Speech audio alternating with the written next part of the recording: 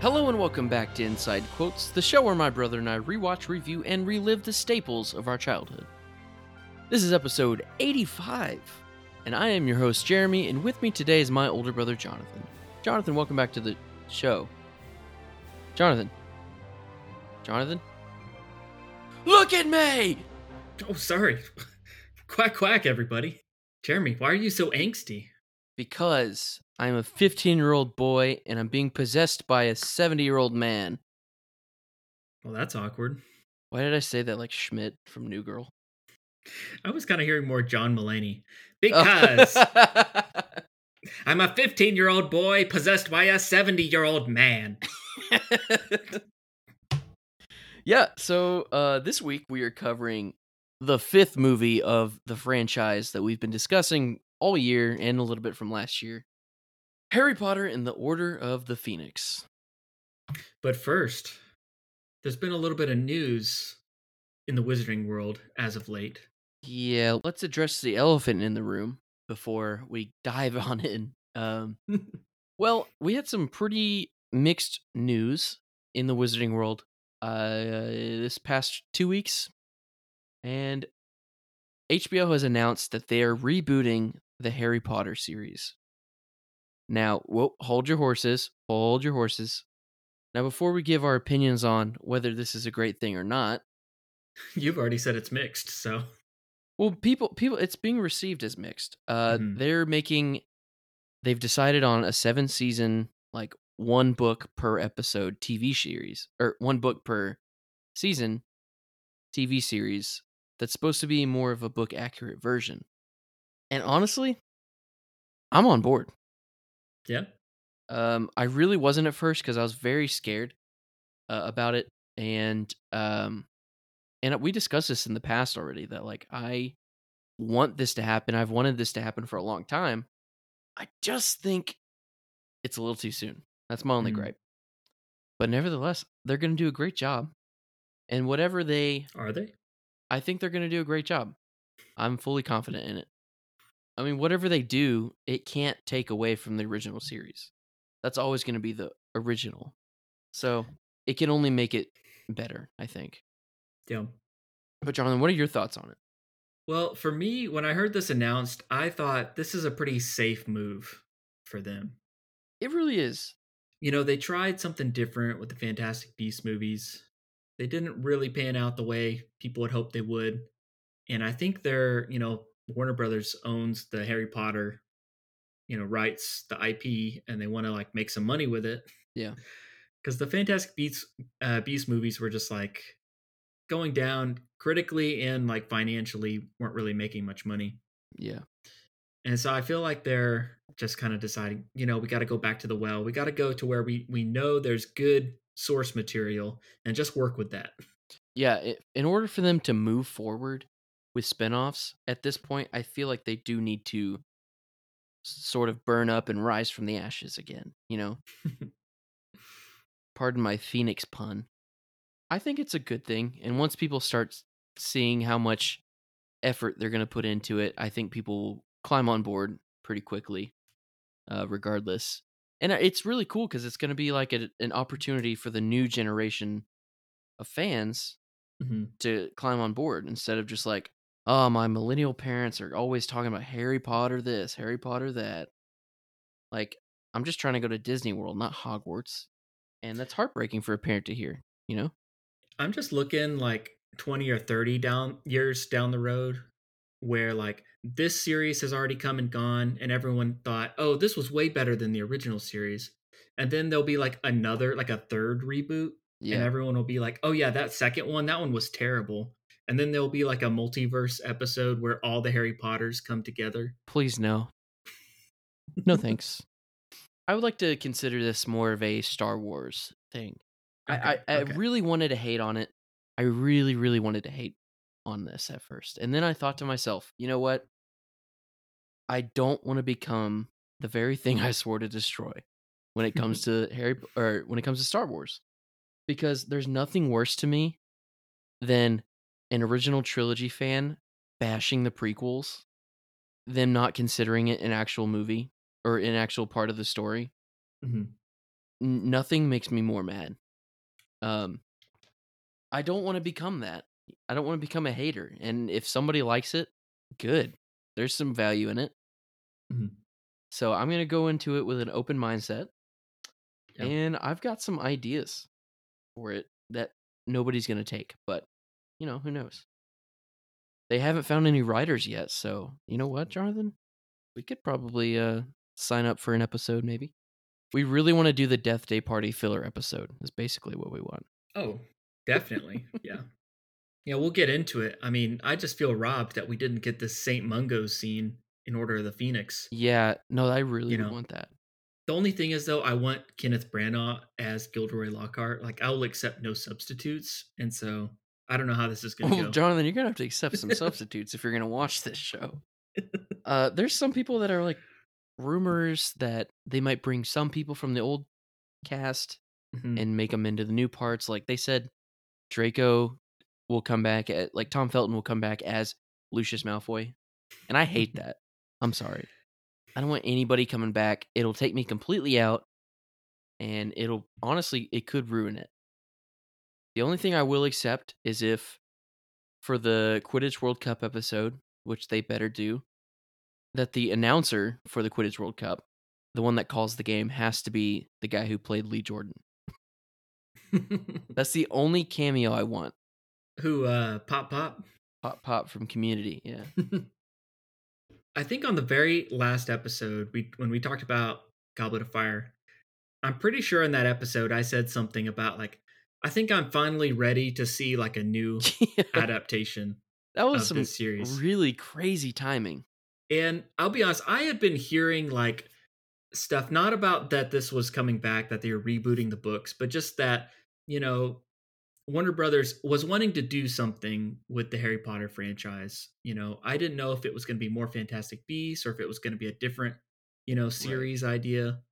I had been hearing stuff, but I figured, a reboot of the books was also, not outside of the realm of possibility. right, right. I was taken aback. I didn't think they would actually do it, but that's cool. So I don't know. I'm very curious of how this will go. We'll kind of get into it. We'll probably talk about it later on in the episode, because like with the Order of the Phoenix, at that point they've kind of like established a visual style for the Harry Potter movies going forward, and I'm very Right. curious as if they're just going to retain that, if they're going to use a lot of those same assets, like the same Hogwarts design, sets, things like that, or if they're going to do like a whole new visual look to it or not. I think that they should not change it, Mm, mainly from a money perspective. Because Wizarding World of Harry Potter needs to keep that Hogwarts that cost them so much money that's to true. build. What are they going to do? Make another alternate park? Yeah. No, I they think they won't. need to keep all of that. I think they need to keep the David Yates vibe, but there's ways you can change it with it to still be the same. I think it's doable. Yeah, I think financially it doesn't make sense because this is going to be a massive undertaking, and to Yeah. go through all that like pre-production design work to like just change the looks of things. I don't know if they'll Yeah. do all that. It makes sense to keep it consistent with the parks too. I just feel like I would like a totally like different take on it. I feel like that would No, be a little bit easier for me to like separate it in my mind. I want it to be a soft launch mainly because they can do stuff like that. They'll give it a darker spin, like the Batman or the Wednesday show from the Adams Mhm. family. Like it'll change it, but it will also make it less good. Maybe. Well, I guess that's just me saying that I didn't like the Batman movie. I loved the Batman movie. My bad. Um, I don't know. They can definitely keep the same sets, same costume design, probably. Maybe a little bit. They could change little things, but the huge things that are Mhm. important, at least just like, at least just the Hogwarts. That's all I want to stay that way. Same. I feel like Hogwarts will probably definitely stay the same. I mean, I think of things like Hogsmeade. They could probably change the look of Hogsmeade, Yeah. but then maybe not because that actually is what's in the park. Right. Right. Well, they could change the Ministry of Magic or something small like that. Mhm. or even the inside of Hogwarts. They could change that up, and I wouldn't be upset. Yeah, Mainly because it's just the outside that people care about. Um, right. but honestly, they could even make it look similar but different in a way. I don't know. That's not my job. I'm here for it. I'm excited for it. I'm really excited to see who they're going to be casting because if I were to have a job in the movie world, I would be a casting director. I love that. I love dream casting in my mind, every single thing. Um, Those poor kids. I feel bad for whoever whoever gets cast. yeah, no, They got a long road ahead. I'm really concerned for him because like they're gonna be scrutinized and compared to the original trio, Yeah. and it's a dangerous road to be walking, but it's necessary. And I think they're not gonna pick some random people. I think they're gonna do a really good job. Well, that's one thing that this series has been excellent at so far is just all the casting choices in the original Yeah, Harry Potter films have just been like A plus. right. And Like I I can't think think of anybody that is like, they weren't really cutting it. It's like they were all good. yeah. Well, here's the deal. So on the announcement on Twitter and Instagram and whatever, it had the same Harry Potter font, it had the same Hogwarts, and it had the Mhm. same music. So I think those are the 3 things that are gonna be staying the same. Yeah, yeah, And I'm okay with that. yeah. They'll definitely reuse the John Williams themes. I mean, obviously, John Williams isn't going to be doing music for the series, but they'll still be incorporating that Right. into the music of that musical identity and that Yeah. visual identity that was established in the films. I do feel like that's probably what they're going to stick with. Yeah. Yeah. I mean, if you had the choice, would you go for a faithful adaptation of the books, or would you go for something like a Marauders series or Uh, like Hogwarts Founders I would series? love both, but right now, I think I would rather have the reboot Hmm. because what has been our biggest issue with the movies ever since we've been seeing them as kids? They're not they couldn't squeeze everything in the book into the Yeah. movie. They're not as, faithful to the adaptation or faithful to the books. Mhm. That's the only thing we had an issue with, and I think if they take the time and they film them all super close together, um, I think they could knock it out of the park. They can give Mhm. us what we've been wanting this whole time. As long as the Harry Potter fandom does not turn toxic like the Star Wars fandom. Gotta be open to it. Hear that, everybody? And I'll touch on this briefly. I think there is a certain segment of the Harry Potter fans that are wanting to boycott this because of the controversy with J.K. Rowling. And I think that's kind of why they have gone with this approach instead of doing like a new series is because those books are written. J.K. Rowling can kind of have minimal involvement in this series from their Yeah, perspective. Like she is actually an executive producer on the show, is yeah, going to be anyway. But like they've got the books. They don't have to have her write new stories or anything to kind of rely on her like she was doing for Fantastic Beasts to kind of mixed results. Equally, I'm interested in who's going to be like they've got to get like a showrunner, someone to kind of like a Kevin yeah, Feige of Marvel to kind of right. oversee the whole show. I mean, I Um, I don't think they're going to get David Yates to do it. Maybe I don't want them to have David Yates. I don't want anybody that's the thing. It from it the it old needs to thing. be a new kind of thing, Yeah. and I would like for it to be someone else, but I don't know. He might be on as some kind of We need a Dave consultant. Filoni and Jon Favreau of Harry Potter. And I don't know where to look for that other than YouTubers. Like the Super Carlin brothers know what they're doing. They have master's degrees in Harry Potter lore. Not really, but like the equivalent of it. I fully trust them in that. If they wanted to do something, they could do that. I don't know if any other. Maybe it has to just be a fan. Um, But like Dave Filoni had the Clone Wars to get his stature up and stuff. Harry Potter hasn't had that really.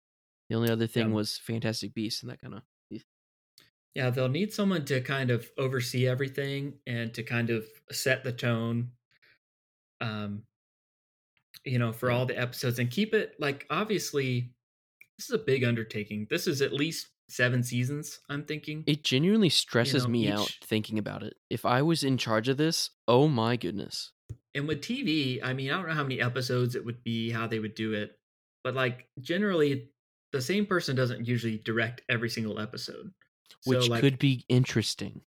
I'm curious about the tone, how Right. how they'll keep it consistent throughout with not just what is it, 4 directors in the original Hmm. Harry Potter series versus, 3 or 4 times that many across, a whole Yeah.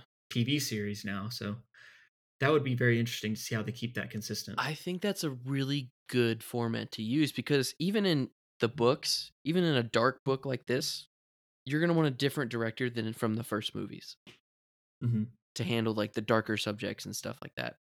Um and even in these dark books, you're going to have that quirky chapter or quirky filler episode of like I don't know, Grop or oh I want them to do Hagrid in the meeting up like trying to recruit the giants. That whole episode, Hagrid's Tale. Mm. Um, i you can have a different chapter of the book that has a completely different vibe than the others, and I think having multiple directors would be awesome for that. As long as there's a standard. I mean, at the end of the day, it still is gonna be another adaptation. Like, there's gonna be some things that you Yeah, kind of do have to change for it to translate visually. yeah, Like, there's certain sections of the book that's just what Harry's thinking, you know, how mhm. he's feeling, and you just have to make sure you can kind of convey that. Can we just have like Harry's inner monologue He's just being walking the to the Quidditch narrator? pitch, thinking about life, and there's just like it's narrated by Jim Dale. Dude, I want Jim Dale to be a part of it somehow. Um, yeah, I think there's a lot of potential and there's a lot of opportunities to mess it up, but a lot of opportunities to right some wrongs. And I'm here for it. And as long as everyone keeps the mindset of this isn't going to take away from the original series, Right. let them Yeah. do their thing, let them cook a little bit. I think we'll be happy. And you were saying, you feel like maybe it's a little too soon for you, but I still feel like this show is a long ways off. Um Yeah, you're right. like I mean, even then still it might be too soon, but like I was thinking back that they made that announcement that when Amazon got the rights to like Lord of the Rings and they made that show that just came out Hmm. last year, Rings of Power. Yeah. That announcement was made in like 2017 and we didn't see the show till 2022. Now, Yeah. COVID probably had some effect on that, but that was like a long time because it was kind of a similar situation. They basically just made this big announcement saying, "Hey, we got the rights and we're going to make something. Yeah. We don't know what yet, but we're making something." And I kind of feel like that's kind of what's going on here is like I mean, they know what they're making, but Yeah. they don't know who's in charge, who's going to be in it, what it's going to look Right. like. I think they're still kind of hammering out all those details right now. So Yeah. No, I don't know if we're still doing the podcast. By the time it comes out, we can do an episode by episode of breakdown. course. Of course. But Um, I, I mean, now that it's been announced, I did say that, and I agree with that. It's a little too soon, but now that Mhm. it's been announced, I'm excited for it. Like No. Harry Potter is going through a renaissance right now, a resurgence, and I'm happy. Mhm. Hogwarts Legacy just dropped past couple months. I'm not a video game person, but I did purchase the game as soon as it was available, and I'm loving it so far. I mean, it's a video game, but it's immersive and it's awesome, and it's oh man, once the hype for that, I mean, they've already sold like $850 million worth of games so far, and the Switch version isn't even out yet. Mm. and they've already confirmed a sequel to that game. Oh, hmm. Yeah. So it's gonna be pretty legit. Um, the Hogwarts train is leaving the station, if you will. Better get on board. So yeah, no, I'm ready for it to happen like in a year or two if they wanted. Yeah, I'd be okay with it. we're looking forward to it. I'm definitely willing to give it a shot. And like you said, it doesn't take away from the old ones. You can still enjoy those. Yeah. Um, it's just a new take for the new generation. And the words that I'm hanging off of right now is the tweet that they tweeted and it said faithful adaptation Mhm. television series. So I'm going to trust it. For Now now, if they make some dumb casting decision, ugh, if Chris Pratt is in it, we walk. no, I'm okay with that. People are hating on Chris Pratt. He was Nickelbacked recently and now everyone's like, "Oh, Nickelback's pretty good, huh?" He didn't do that bad in Mario. Yeah, of course. He's Chris Pratt. He's a great What voice American actor. character can he play? No, he doesn't even have to be American. I want to hear So his that's British another accent. thing. We just wrapped it up. That's another thing. Before they had a rule where they could only have British actors and actresses, Mhm. but they used them all. So they're gonna have to dive into some American actors. Yeah, they used all the A-list British actors. I mean, there's some new ones. I mean, and like the parents need to be younger in this one. So I could see like a Taron Egerton, Sirius Black, or something like that, or Lupin. Ooh, Okay. Hmm. Taron Egerton as Lupin could be pretty cool. Um, they got to be like in their 30s because they were Yeah. Lily and James were in their 20s, like newlyweds, basically, when they were killed. So you know what? There could be some. I know there are some rumors of people wanting to have Adam Driver play Snape. Now, when you say you are hearing rumors, are these rumors you are starting? Both. No, no, I've definitely seen that. Starting or spreading or The both? people want Adam Driver to play Severus Snape, and I think he definitely has the chops to do it because Oh, for sure. Alan Rickman destroyed in a good way. He destroyed that role. Maybe just like he killed that role. I'll just say that. Um, and that's a really tough one to replace, and you got to have someone that can handle such a complex character. And I think Adam Driver could do that for sure. No, that's enough. He's just a boy. You say much more and you might as well induct him into the Order straight away. Good, I want to join. If Voldemort's raising an army, then I want to fight. Well, I think we should get into the movie. What do you say about that? Harry Potter 5 and the Order of the Phoenix. All right. So this movie came out in 2007, specifically July 11th, 2007. In the middle of the summer. And it was an interesting summer because there was a fever pitch around Harry Potter because this movie was coming out, but also the last book, Harry Potter and the Deathly Hallows, was coming out at the same Yeah. time. They came out within like 2 weeks of each other.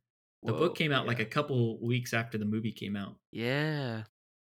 As far as like your timeline of reading the books, would this have been like the first one you went into having read the book before, or would that have been Goblet of Fire? No, I did not read Goblet of Fire before the movie. Okay, so this is the first one, right? Yeah. Or had you not read this one I either? was in 4th grade. I actually don't think I did. Because imagining myself as a 4th grader reading an 800-page book, I don't know about that. Pretty daunting, yeah. One thing that was interesting though with the book, Order of the Phoenix, was any family that grew up reading these books with like their parents or like their siblings, you would kind of have that family copy of the book, and you'd have to like share it around Yeah, yeah. unless you were rich and could afford multiple copies. No, those But books were like $30, but $40. I mean, they were brand new, You gotta wait in line at the Borders. Yeah, they had like midnight releases. People would be all dressed up, Yeah. waiting in line, and For a book. When was the Yeah, last 12 time of people them. did that for a book? I know. Mm-hmm. That's how it was. I specifically remember it. By the time we got to the fifth book, which came out on your birthday, Jeremy, in 2003, Yeah, sure did. um, that was the first one that had like, okay, I was caught up and I was waiting for the new book to come out. And I remember I had gone to summer camp, summer of 2003. It was my first Boy Scout summer camp. And Ooh, I okay. remember the last day of camp was the 21st of June, your birthday. And I remember getting picked up and like driving all the way back home. And we went over to our great aunt's house. And she had gotten me, even though it was your birthday, she probably got you a birthday present. She got me one as well because mine's in June. You know you're the favorite. I don't remember what she got you. I just remember what she got me. And she got me a Big ball of copy. nothing. She got me my own copy of Order of the Phoenix. And it was the first time I was like, oh, I don't have to wait for the family copy Yeah. to get like passed around. And like, oh, okay, I'm done with it for now. Here, you can have it for a chapter or two. Like I had my very own copy I could read. And I was so excited about that. I No, don't know. yeah. Some different families had different ways of reading the books. Some like their parents read it to them, but our mom didn't do that. We just she would just like read it for herself and then give it to us, and like we just share it. You know the I thing don't that know. really ages me, and I am a little old, but I didn't really read the books around this time, but I do remember listening to them on tape, on Oh yeah, cassette, yeah, not even CD. And I remember I listened to the fifth one on CD because I think it yeah, was a little bootleg, actually. yeah. We had a bootleg. Yeah, and I think we copied it from the library. yeah, we're like, Old. I'm not wait, I'm gonna have to wait on hold for another 7 years for this one. We burned 26 discs. That's right. That's right. But we did. So yeah, we definitely had some of them on tape. I have a vivid memory of being at the Holland House, and we had one of those Saturdays where like mom gets you up early and it's like, "All right, boys, we're doing some cleaning today," and you're like, "Oh, it's not Mm. gonna be fun. Oh We're doing yeah, chores. We're doing chores." and we're not stopping till we finish the book. And I have a memory of like having the third book, basically listening to that in an entire day because we just like had Yeah, it on like a boombox blasting so you could hear it in like every room of the house while we yeah. were all doing our different chores, They're cleaning the scrubbing the bathroom, tiles in the kitchen. doing the dishes, cleaning your bedroom. That was a good, for some reason that's a core memory for me. I remember I that. remember that too. That's a good one. I remember thinking the whole time, man, if Mom was Molly Weasley, we would just not have to do these chores. She just wave of the wand and you're done. She'd make you go outside and denome the garden that we Yeah. didn't have. Um, the memory though I have about the movie coming out was this was summer 2007, and I kind of think it came out shortly after I'd gotten back from summer camp that year too. But the thing that I really remember about this time of summer '07 is we had moved into a different house. And when I came back from summer camp, mom told me that there had been like a water leak in the house. And we had to replace like sections of like the wall outside of our like bathroom, Yeah. and like all the flooring had to be like redone.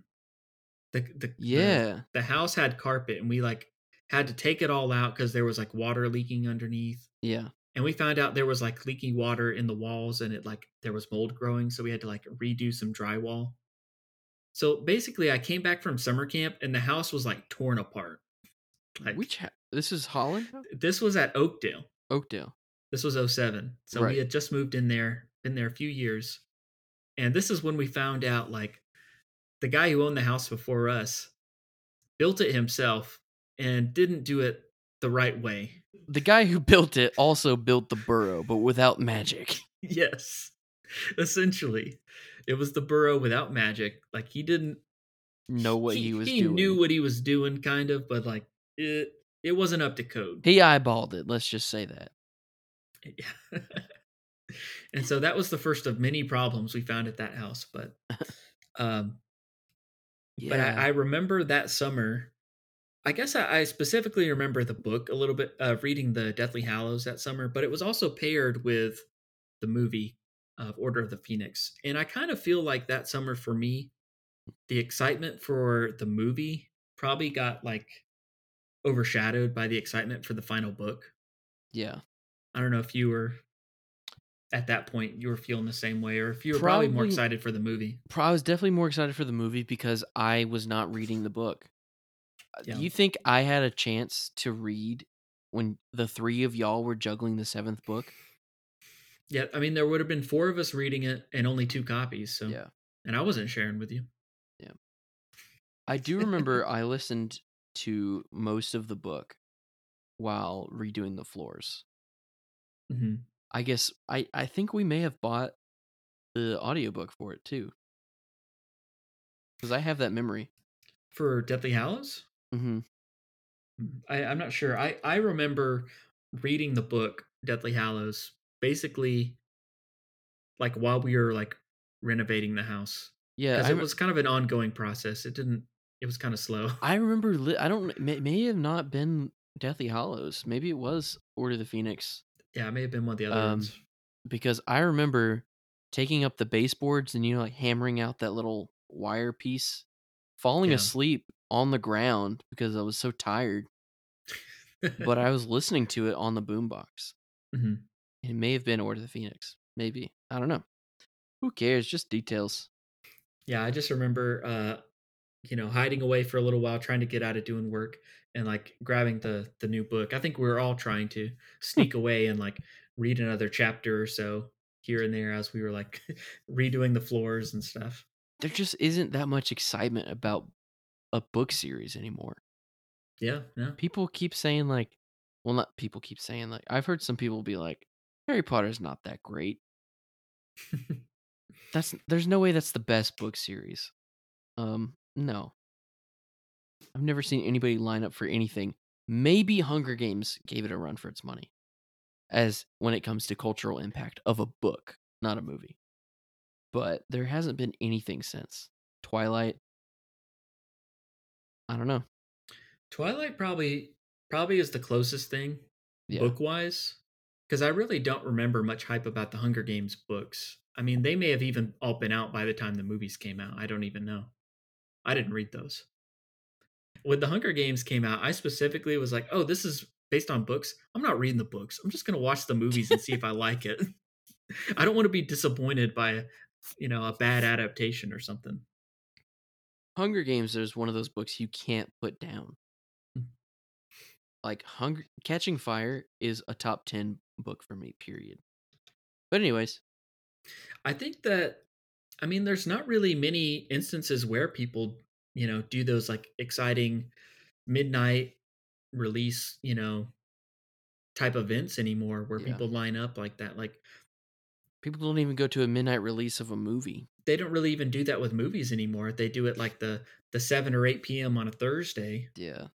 People don't go places anymore at midnight. I mean, let's face it, books have never been anything like that where people have midnight releases for. Yeah. But I the only other thing I can think of is like video games and like new Yeah. consoles and that sort of Yeah. thing. A new Um, iPhone. I don't think games are like that anymore. Maybe like a new console, like a PS5 coming out, but Yeah. there really isn't many events like that anymore where it's like I got to be there at midnight, I got to get in line, I got to get the first seat for this movie in the theater. Yeah. So I don't know. I'm kind of ready for a new book series to come up. Like a brand new, like culturally impactful book series. That could be cool. I know Percy Jackson is has a huge fan base, like bigger Mhm. than most, like almost just as big as Harry Potter. But I don't feel like it was current with the books being written. I feel like they got more popular after they were done. I don't Hmm. know. Well, that's another one they're redoing Yeah. as a faithful adaptation, at least trying to Disney Plus. Apparently the adaptations for Percy Jackson were horrible. And they were pretty bad. I read the first two. and they were completely different. So, but nothing will be ever as bad as the book to movie adaptation Aragon 2006. That was pretty bad. Well, I can't say it because I never read. I the didn't book, even read but the book, and I know it was bad. the movie wasn't very good. And everyone that I've ever talked to that read the Aragon books are just so disappointed in that because they loved those books so much, like almost as much as Harry Potter. Yeah, a good faithful adaptation. Redwall, the random Canadian cartoon television show from the early 2000s. But yeah, even though the final book of the series was coming out, I mean, I still was like really excited for Order of the Phoenix for the movie to come out. Because Voldemort's back in this episode, you know? In this episode. Dark Arts. Dark Arts, baby. Voldemort is back, whether you admit it or not, Fudge. And we're excited to see how this plays out. I mean, people knew what happened because they've read the books, but like, how are they going to make it visualized, you know? For me, like going into these movies, I'm not like super visual. And so I didn't always like have it's gonna look like this specifically. Like I've got this vision in my mind of how it's supposed to be. Yeah. But that would be the exciting thing for me is going in and saying, okay, how do they, visualize it? I think that maybe whether I read this before or not seeing the movie, I had an image of the Ministry of Magic, and it wasn't it. I didn't think that was it at all. Like the Department of Mysteries, it like the black tile and the green flames, like it's not what I expected it to be. Yeah, it's something I've grown to kind of appreciate the look for. Yeah. But I agree. The first time I saw it, I was like, that's what it looks like. Yeah. Honestly though, I would probably I would remodel my bathroom with that vibe, honestly. Like the black tile, that is legit. I just gotta buy a house.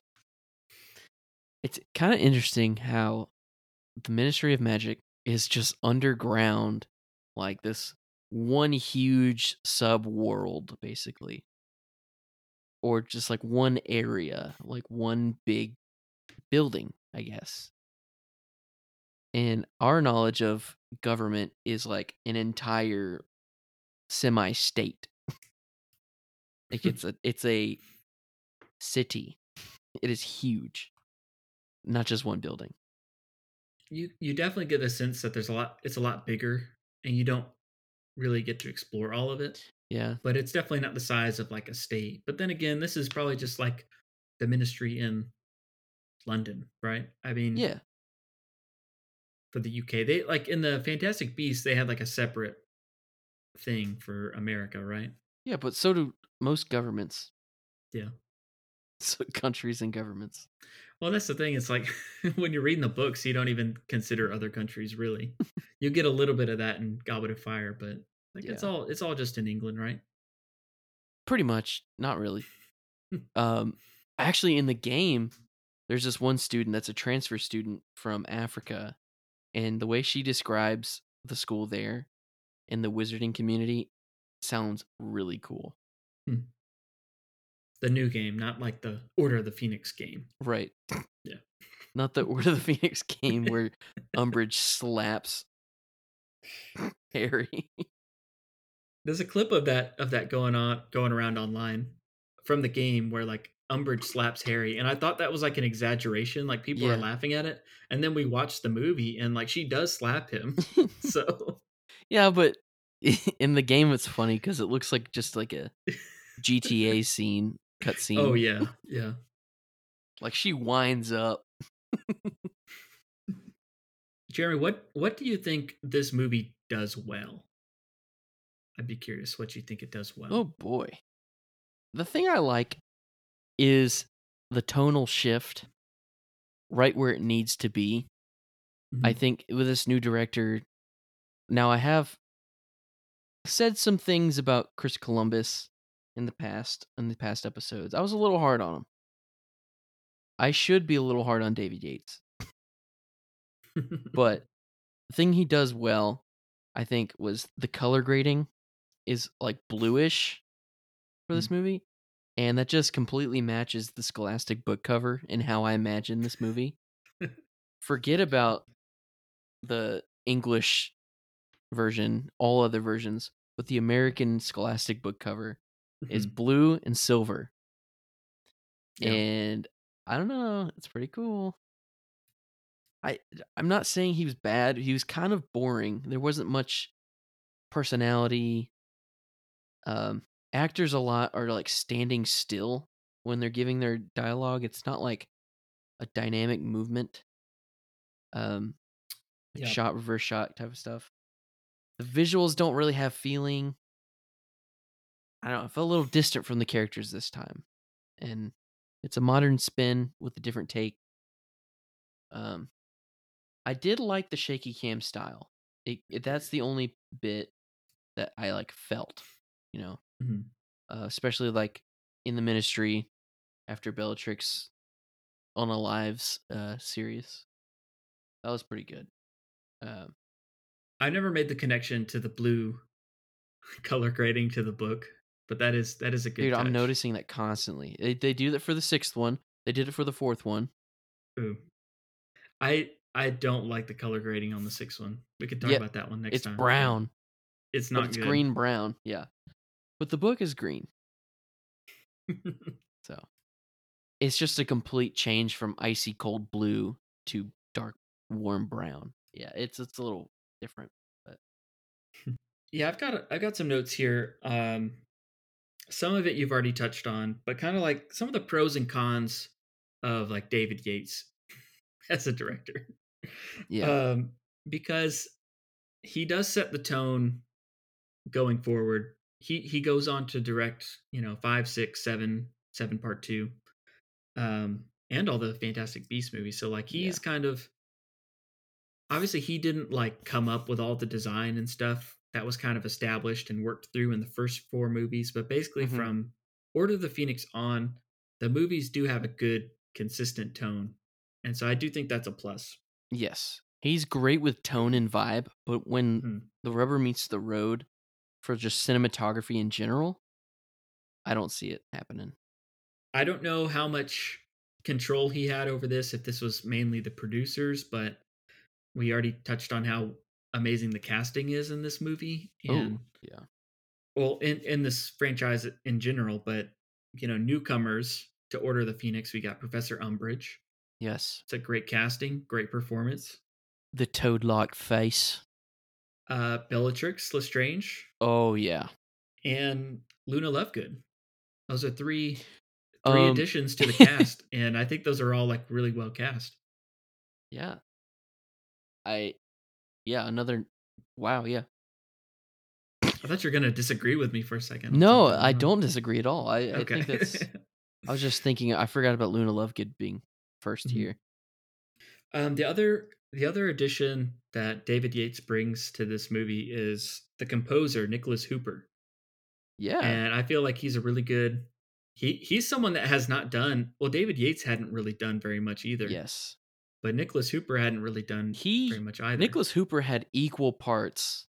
He's the one that's mostly responsible for the vibe change. The music in this movie, so good. I think the 4th and the 5th movies have the best music. Don't even at me, John Williams. Don't at me. I'm sorry. He's not listening. Okay. Yeah, you're right. Yeah, we can get into the music maybe a little bit later on. Okay. But I think that's a good, like, Nicholas Hooper was a friend of his, and so he brought him on for this one. Oh, that's cool. So that's a plus for David Yates.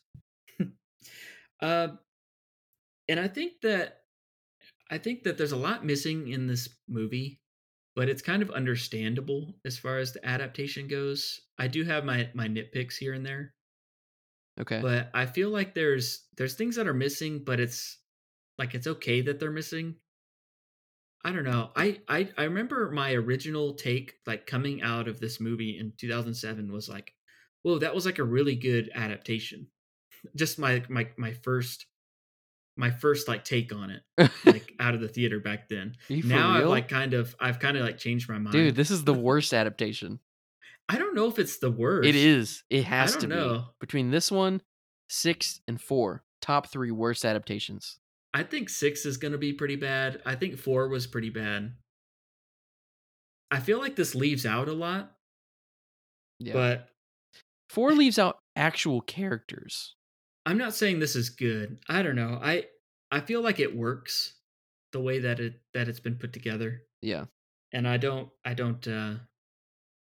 No, know. I do feel like if you put more in there, it could just be like more convoluted than it needs to be. I think it's a clean movie throughout the whole Yeah. thing. I think it's clean. But this is the one season that I'm looking forward to the most, probably, Mhm. when it comes to the series.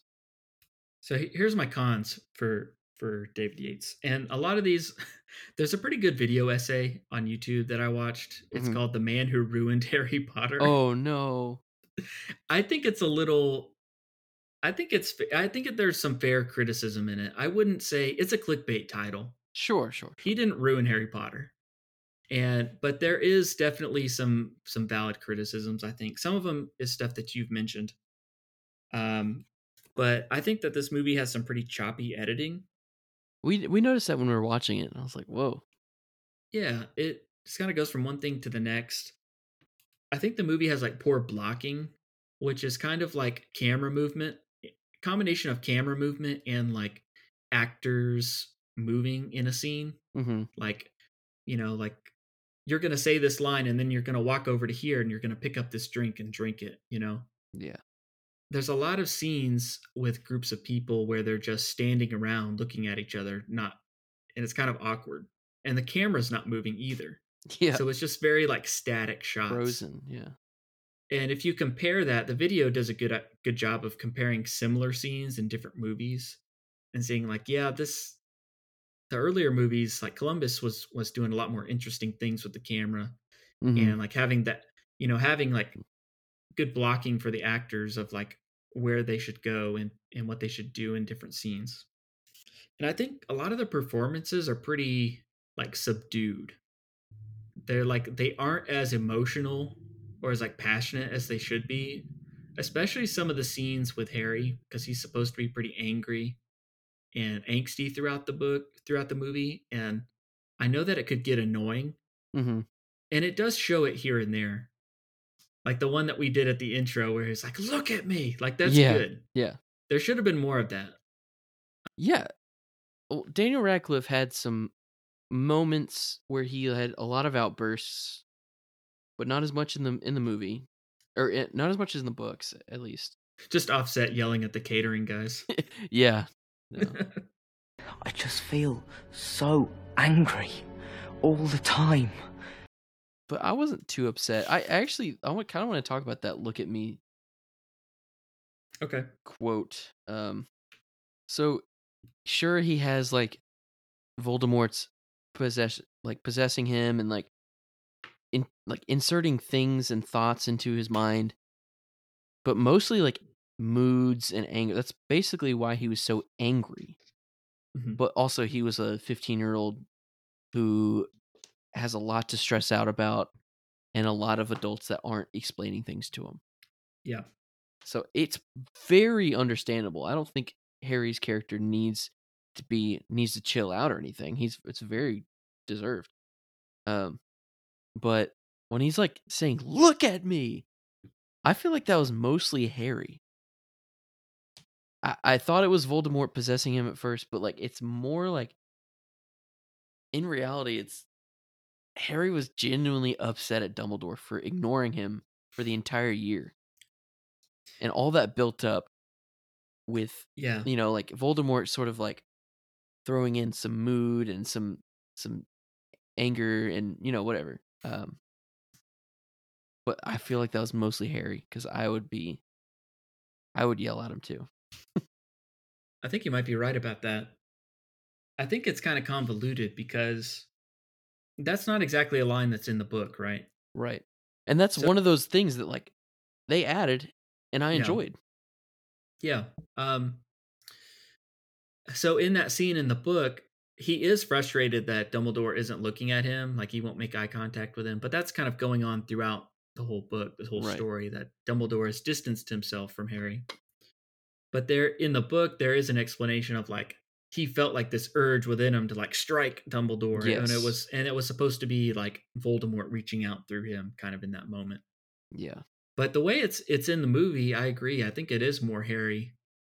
Just his frustration has built up to this point where he just like has this outburst. Yeah. I think the possession scene at the end is a little bit different than how it is in the book, but that's something Mhm. I enjoy as well. I don't know how Yeah. you feel about that.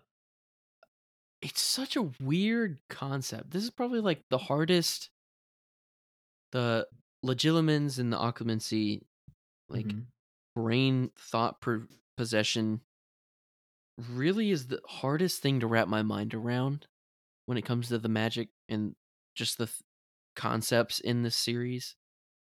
So it's a little weird for me, and I can't really understand all of it. Um, but it really that ending scene had a lot of heart in it when he was being possessed, Mhm. and seeing him struggle and fight it and everything, and it was really cool.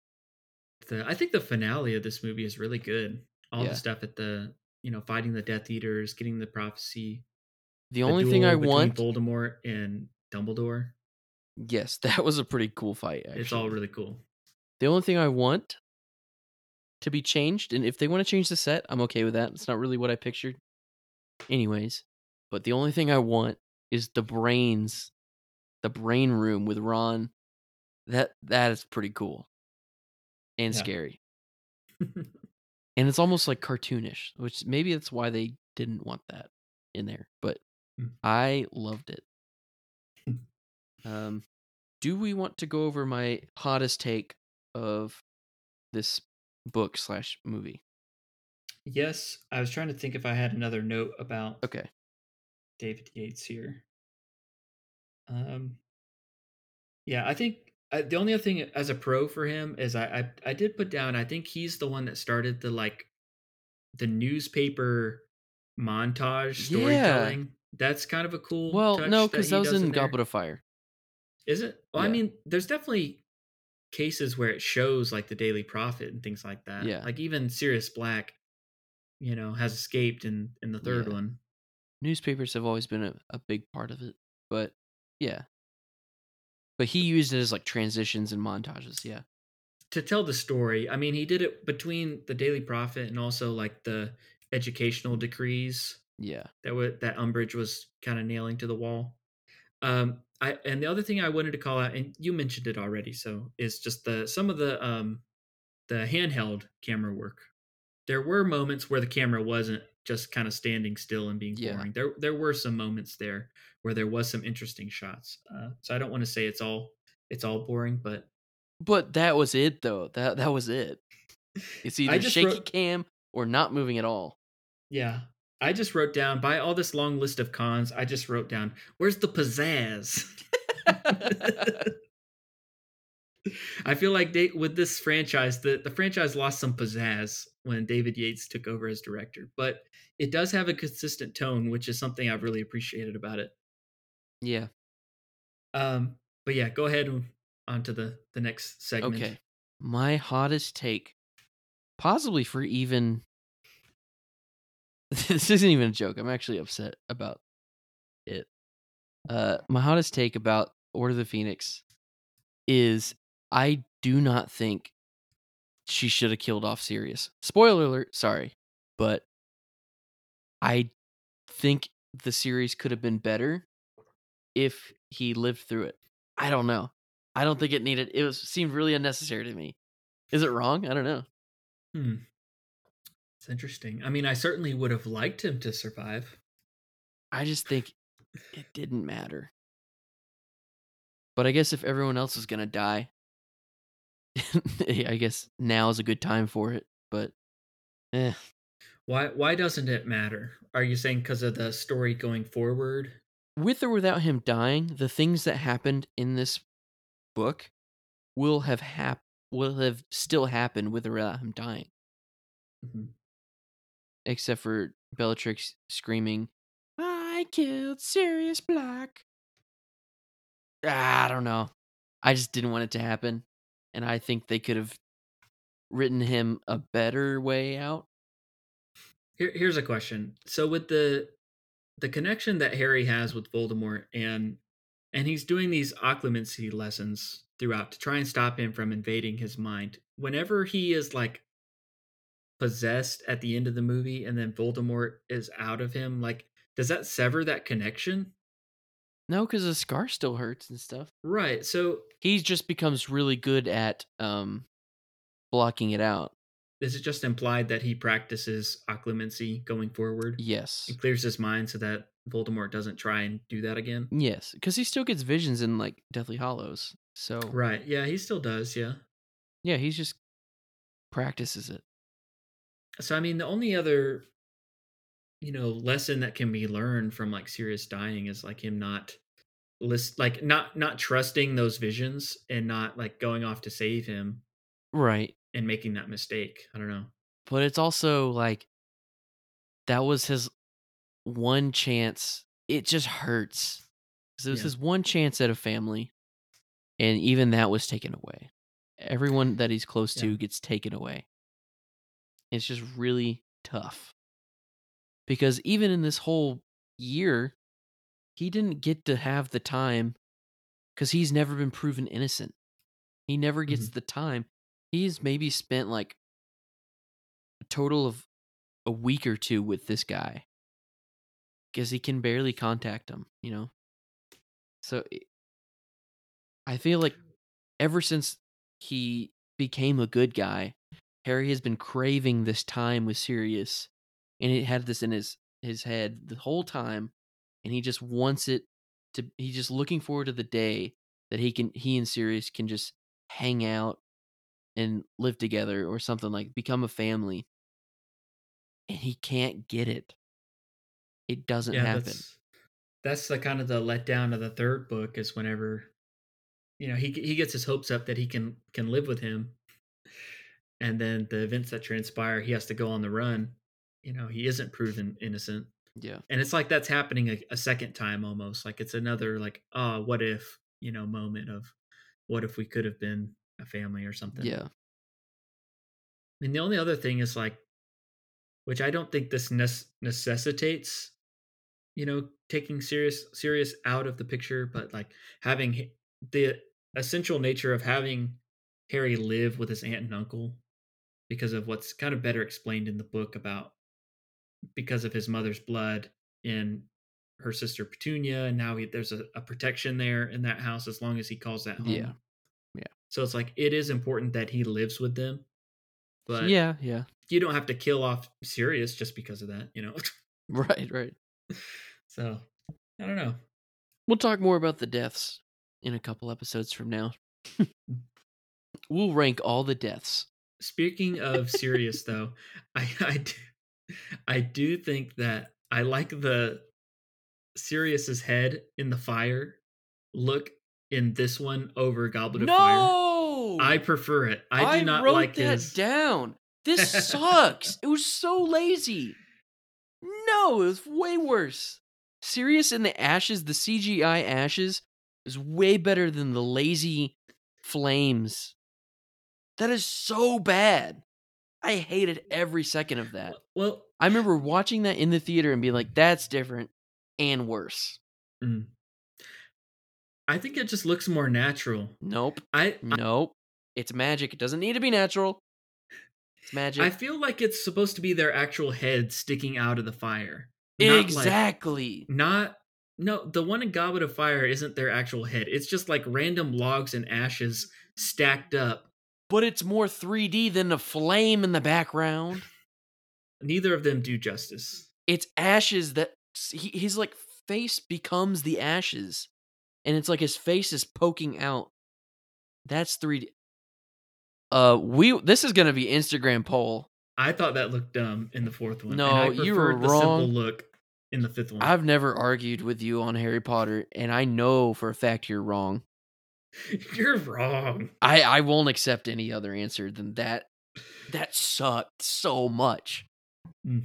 I wrote it down. I liked it better. I'm sorry. I'm sorry you think like that. That's going to be an Sorry, you're a Instagram poll. freak. Listeners, let us know if you liked the Flame series or the Ashes series. Okay. Because that upset me. Here's another related question, opinion that I wrote down. Dementors in Harry Potter 5, not cutting it. They Not look cutting lame. it. I can agree with that. They're much better in the third one. Put the hoods back on, bro. Yeah. You look bald. No. Yeah, that's fine. I get that. Dementor scene, I wish the CGI people just took the time and recreated the stag instead of the ball of light. Because I mean that's a small detail, but it's also like just put it for in. the beginning, right? Yeah, for the beginning. Yeah, the attack. I actually didn't even notice that. They should have done that. I mean, they did it for the rest of the movie. Right. They when did they're it for every other practicing- single animal. Why couldn't you do it for the beginning scene? Yeah. Yeah, that doesn't make sense. Okay, so I need to make a correction to some statements I've been making on this podcast. Okay. Because throughout we have been covering the Harry Potter movies. Anytime we've talked about the fifth one, I've said like that my biggest gripe about this movie is that it's the longest book and the shortest movie. Mm-hmm. It's technically not the shortest movie. Deathly Hallows Part 2 is actually a little bit shorter. Okay. But that doesn't count because there's two movies. Yeah. Okay. That's a 4-hour movie. Okay. So if anyone ever tries to correct me on that, I understand technically it's not. Because I was reading today and it was talking about it being the second shortest movie. I was like, what? Have I been wrong? And I looked up all the runtimes. I was like, oh, it's talking about the part 2. Okay. That's fine. Yeah. But I was thinking about it this way, do I really want a longer movie? Because this plot is pretty frustrating to me. It's something that I don't enjoy about the book. It's something I don't enjoy about the book and of the movie is it is good. It's a good story, but it's so frustrating to go through the whole movie and the whole book knowing that like nobody believes Harry. Umbridge is being abusive and justice is not being served and he can't talk about it. And it's just like it's difficult. It's like I enjoy the book, but because it's so long, I'm like it's hard for me to like I don't know. Nah, you gotta feel his pain. It feels like a slog sometimes to get through because it's so long. I can understand. And it's so frustrating. So I was like, do I really want, an extra, 30 minutes of frustrating plot? I do. Of course I do. I really do. But I was just thinking about that. Oh, man. Imagine the amount of hatred Umbridge would have against her if we had a longer form show. Mm-hmm.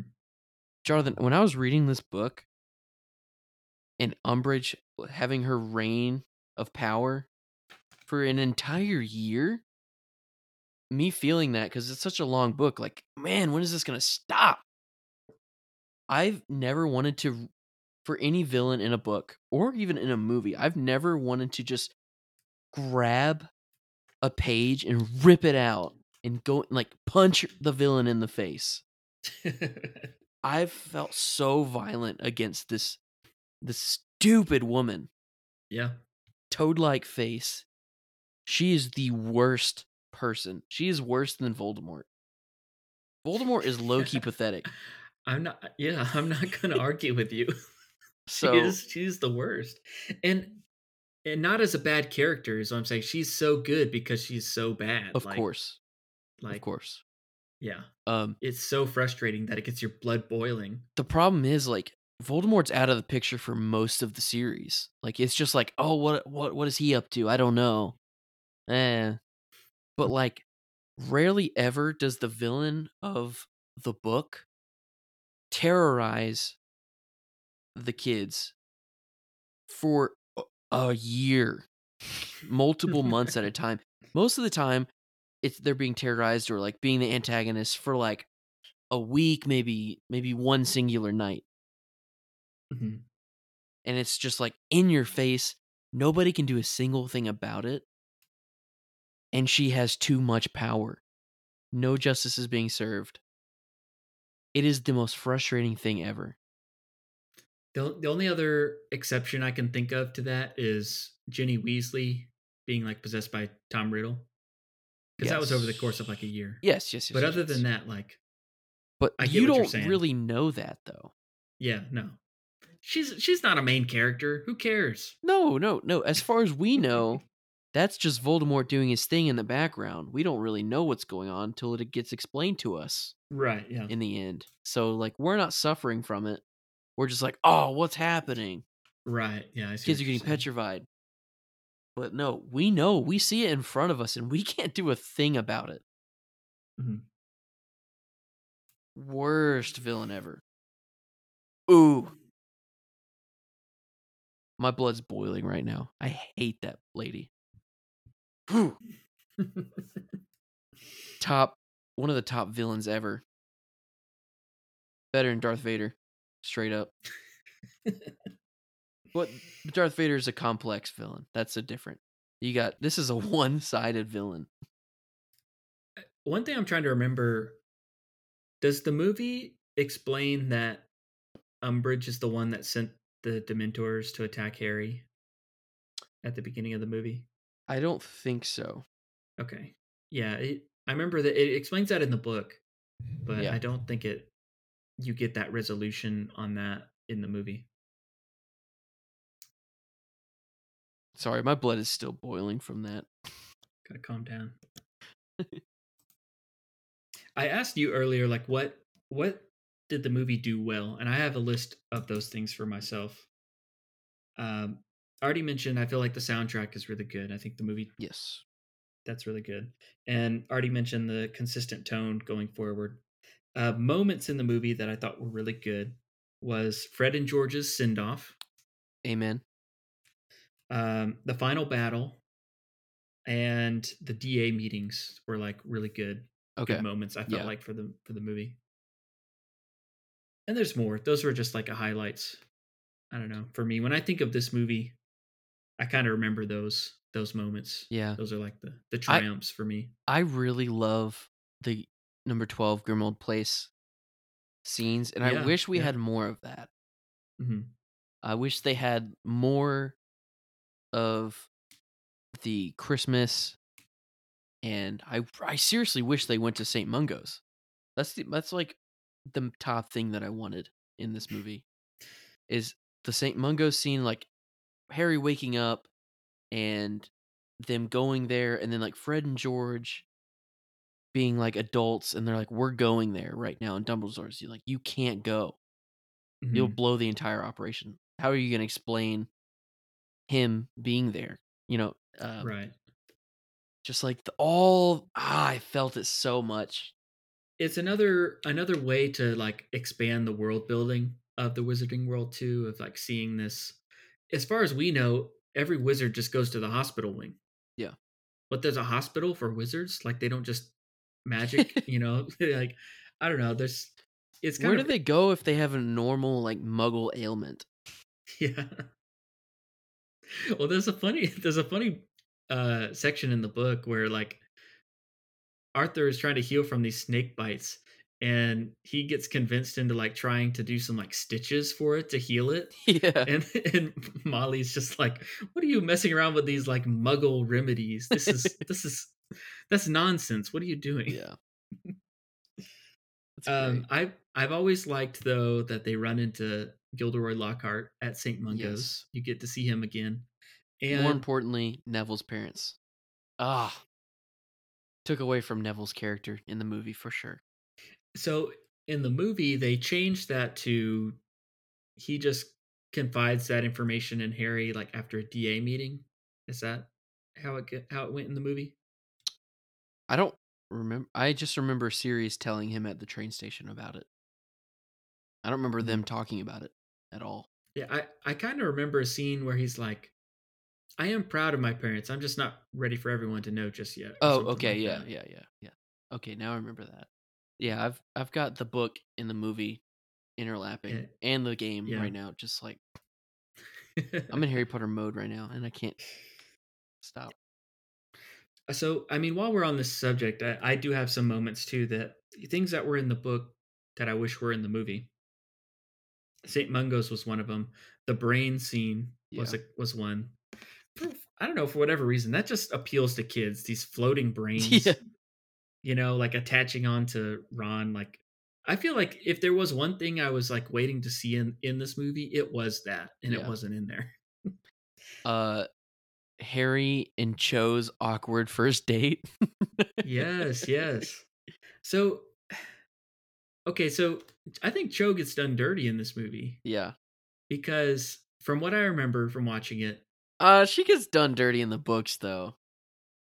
I mean, but it's a little bit different because the way that they leave it like unresolved in this is basically like they have that kiss and then they don't go on the date like they do in the book. Yeah. They blame it on Cho that she ratted the DA out to Umbridge. Yeah. They blame it on her instead of her friend like it is in the book. And it is revealed like, oh, they used Yeah, Veritaserum, Yeah. but there's no other like reconciliation after that. He just sees her on the train on the way home and is like, well, guess that's done with. I guess I'll go for my best friend's younger sister. I don't know. I mean, obviously we didn't it wasn't gonna last, but Yeah, sure. there I was don't just know. a little bit more of like I said, that awkward first date scene in Hogsmeade with them, and like her getting jealous of him wanting to meet up with Hermione, even though Yeah, they're a just lot of friends. like And Hermione giving the boys girl advice in yeah, this is really entertaining to me. I'm sure Harry's kissing was more than satisfactory. Um, probably my biggest gripe between them not putting the St. Mungo scene in is not involving Ron with Quidditch until the 6th movie. That's probably one yeah, of my favorite parts of the book is just like Harry's he can't participate in Quidditch at all because of the stupid lady. And he's in mhm. detention while Ron is trying out for the team. And then like Ginny takes over his spot as Seeker. Does that really explain how she got on the team in the 6th movie? Or does she just try out? I don't really remember the Quidditch stuff. For me, definitely gets confusing Like, because of the changes they made in the yeah, movie, and I don't remember what's in what book. they had some lame stuff. Because, like, Weasley's our king. Oh, that would have been such a good part. Put some Quidditch in the movie, man. Did they not do that same storyline just in the sixth one? They don't say Weasley's our king. No They way. they don't have that chant. No. But there is that storyline of like Well, Ron not becoming being the a great keeper. keeper and kind of nervous Yeah. when the pressure's on. But he does that. It just happens twice. Yeah. Okay. He gets. Anyways, like there's this fight between Harry and Draco and one of the twins, Fred or George. One of the Mhm. twins and Harry like straight up dog on Draco Malfoy. They beat him up. And it's violent. And they get in trouble for it. And they get It's kicked off the funny. team. Yeah, it's only one of the twins, but then Umbridge kicks the other one off too because she's like, Yeah. "Oh, he would have done it too, Yeah, that if was someone really- didn't stop him." And then George is like, "That's right, I would have done it. I'm fine with it. Take me off." And like Angelina Johnson being the captain, she doesn't really get her time to shine in this movie. The series just didn't do Quidditch right, and I feel like the only time Quidditch in the fan has ever been like represented like fan service is when the PlayStation 2 game came out. The original couple movies with Quidditch, yes, but then like even in this movie, and even in this new game, they've canceled Quidditch for the year because somebody got injured. Mhm. People want Quidditch so much, and we don't get it much in the later movies, and it needs to happen. We need a little bit of like them being kids as well as everything else dark happening. It's such a great side story. Yeah, I was thinking about that and how like they don't pick that back up until the 6th movie. And I was just thinking about for like Daniel Radcliffe, he's probably like, I haven't had to do these dumb scenes since like the 3rd movie. Like, Yeah. like I bet it's like really uncomfortable to do those scenes on the broom and stuff like that in front of the green screen. Like, he's probably Yeah. just like, oh man, I got to do this again. I haven't done this in a while. Yeah. I mean, he's been on a broom, not for the 5th one, but I yeah, guess so. he's Yeah, been on a broom in every single movie. yeah. Like you know what? You're right. But like Ron becoming a prefect and then asking his mom for a really expensive gift, and she doesn't have the heart to tell him no, so she's like, you know what, we'll do it. And he's like, oh, nothing like a Nimbus or anything, just something like a little newer and nicer, Yeah. like a Comet 260 or whatever he had, clean sweep. And it's really cool. And then he sort of like surprises Harry by trying out for the team while he's in detention, Yeah. and he makes the team, and it's really cool. Yeah. I mean, I feel like that could have been something they could have added. Yeah. And hopefully they will in the series. Like, this is the type of stuff, like, people kind of forget, people that are quick to judge the new reboot, they kind of forget, like, you know what? The movies aren't perfect. There's some things we still need to see. So, Now, I was reading about the movie on Wikipedia, and there was a link to this article, and it's got a quote from David Yates. It's like an old quote. mhm. It's like an old article from 2006 on the fan website, Harry Potter site, theleakycauldron.org. And the quote from David Yates is, I've shot a movie that's probably over 3 hours.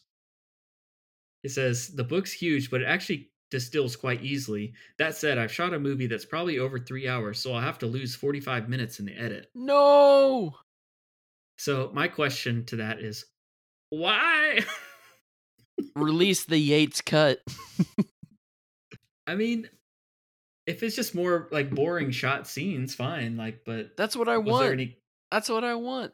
Some of my I- favorite chapters in Harry Potter are the filler ones. You know, I honestly I didn't think that it would have been that kind of shoot. I feel like probably it was a more condensed script. Something we haven't touched on is this is the only movie that wasn't written by Steve Kloves, Mm-hmm. who was the screenwriter for all the other movies except for this one. Interesting. He got to the 5th one and he was kind of like, he was just exhausted from back to back to back and wanted to work on some other project. So he did, but after 5, he came back and worked on the rest of them. I just thought it was a more like condensed script from maybe like a different screenwriter that, you know, hadn't really worked on Potter before. Yeah. But that was frustrating to read that there actually was tons and tons of more footage like that he's having Recover to cut it, down. release it. I mean, it doesn't seem fair. Oh, it's just boring filler stuff. Okay.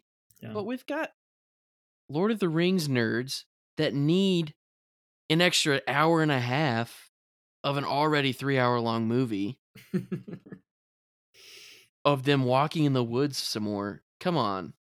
Don't even play that card. We don't need all 45 minutes. Just make it longer than Goblet of Fire, you know? Like, it's a bigger book. Make it longer than that one. A couple things I wanted to mention as, like, I actually was disappointed in when I did see it, the movie, was the occlumency lessons being, like, shorter and not seeing, like, the full memory of James and Snape, like, at their time. It's very rushed in this movie. It's like very much just like very quick. You just get the very basic idea that he like did something mean to Snape, and that's kind of it. That's why Snape's so mean. He was bullied his whole life. I always felt like that was rushed, and I wish they had spent a little bit more time on that. And if there's a 3-hour version of this movie, I bet there was more to it. Probably. But, David Yates, if you're listening, put together the cut. You know you can do it. I'll give you $5. I will give you $5. Another section I've always liked about this book is year 5. They get into their like OWL year, and you start to talk about like career options, and that's not really, you know, discussed much in the movie, but it is something that like I really enjoyed. Like Harry has a conversation with Yes. McGonagall about like, okay, what kind of grades he needs to get in this subject if he wants to become like an R, and like, Yeah.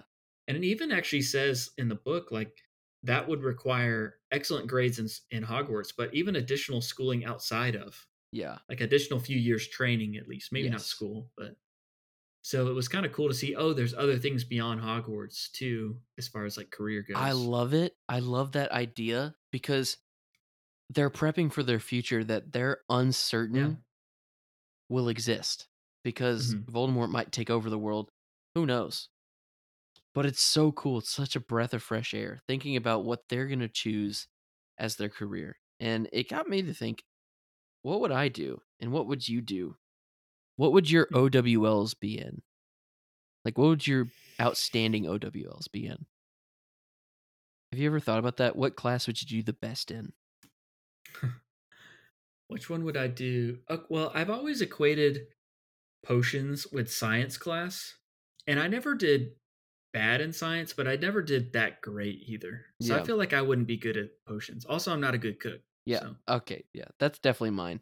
so I feel Potions, I like would potions for you. love.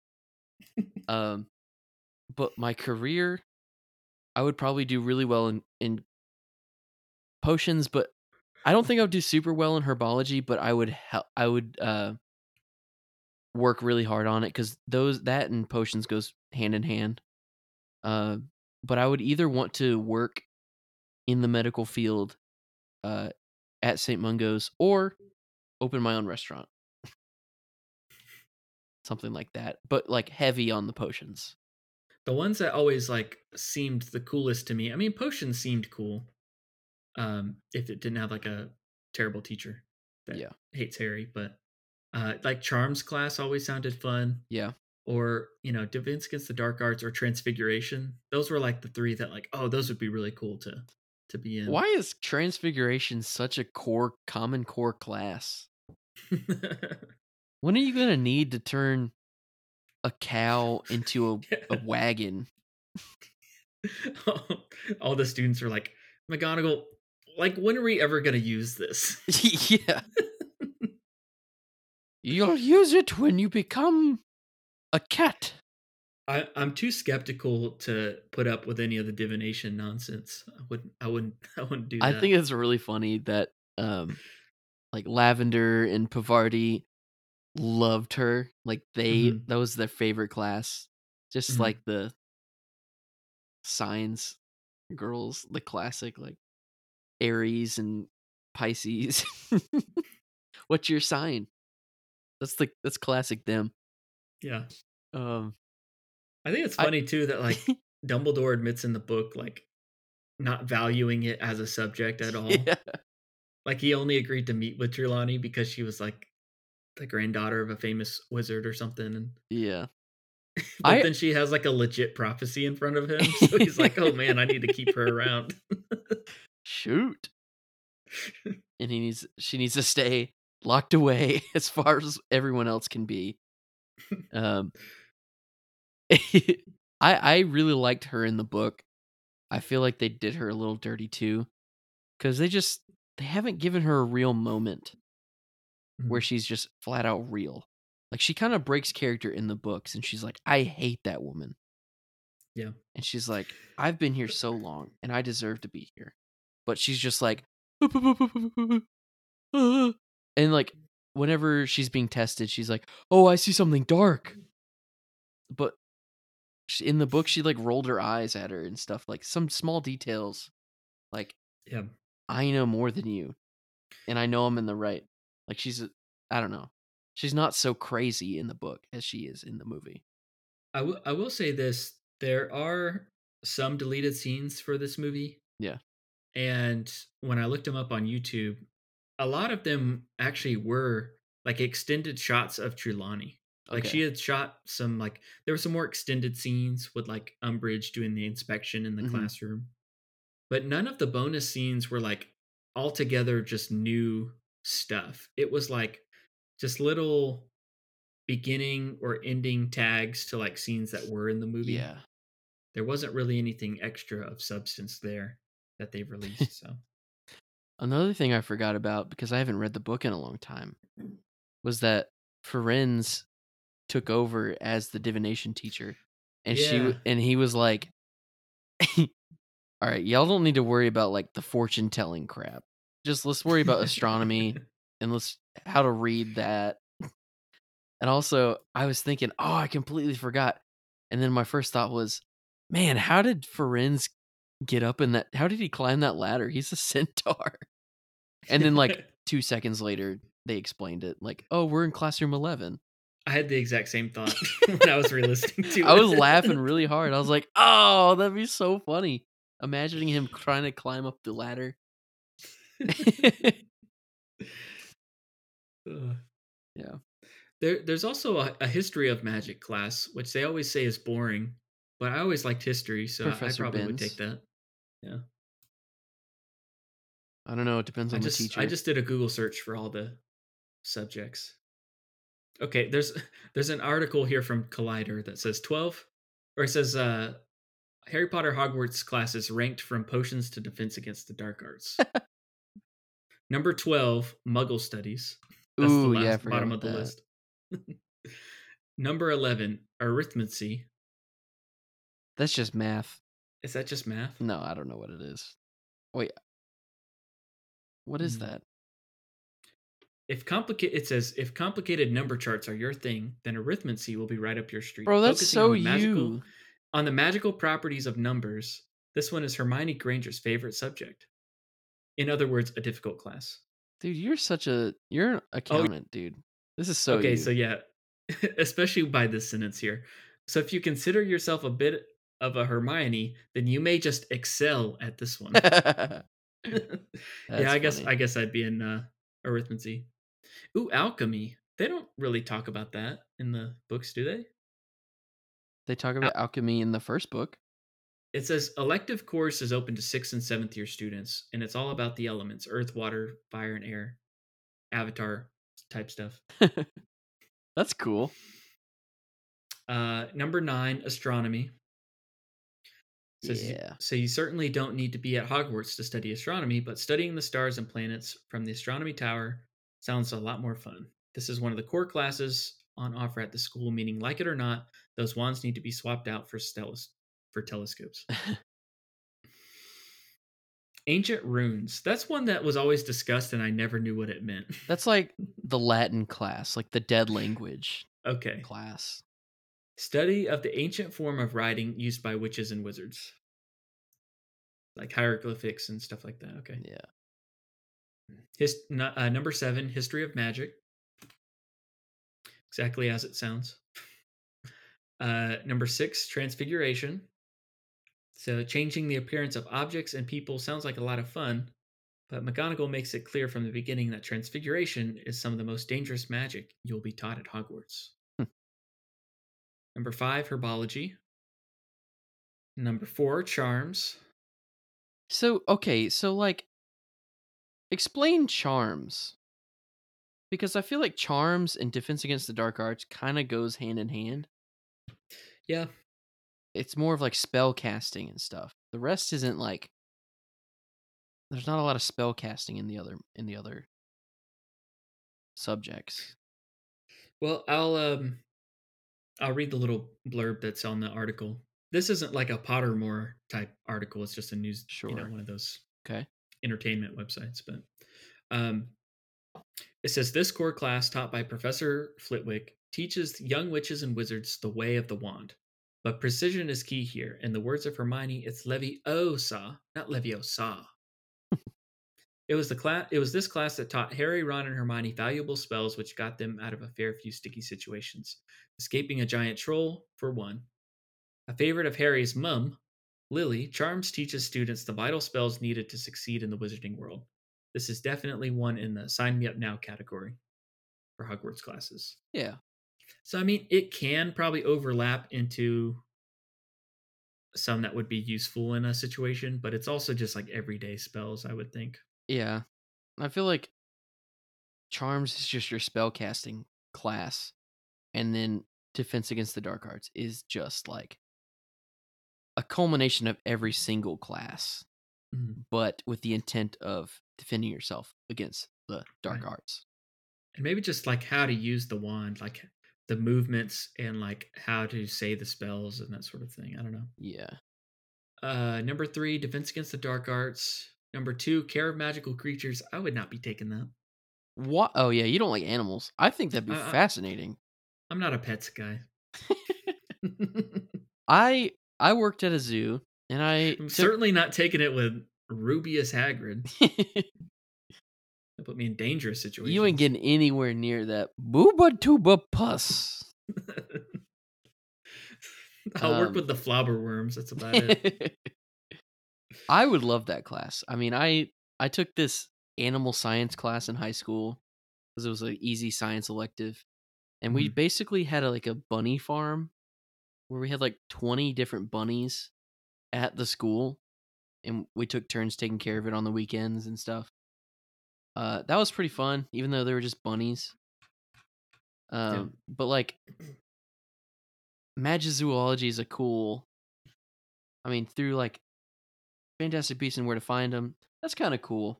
I don't think I would do it as a career, but I respect it a lot, and I think it's pretty fun. It would be a fun class to take, especially since we both worked at Busch Gardens. Yeah. But I definitely worked with more animals than you did. What are you talking about? I was sweeping up popcorn right next to the tigers and the orangutans and all that. I got a hug from an actual kangaroo. Oh. I used to feed giraffes and take pictures of people. So, did you never got to touch the animals, did you? Not to your knowledge.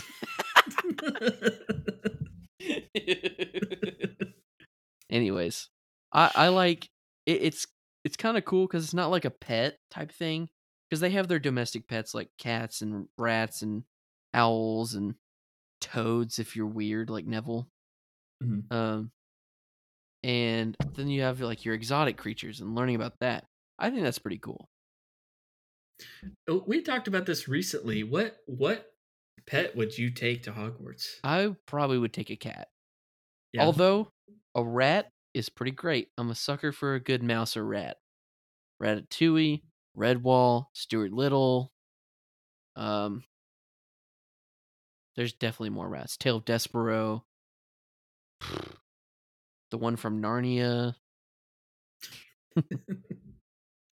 Like For me, I like some good rats, but I feel I'm like a cat. I'm not touching a toad. It's gross. Me neither. That's disgusting. I'm not doing that. A rat? No, I don't want that either. It'd be between the owl and the I was about to say the owl and the Crookshanks. In the Crookshanks. The owl and the cat. I don't want no But I would Crookshanks. Crookshanks sucks.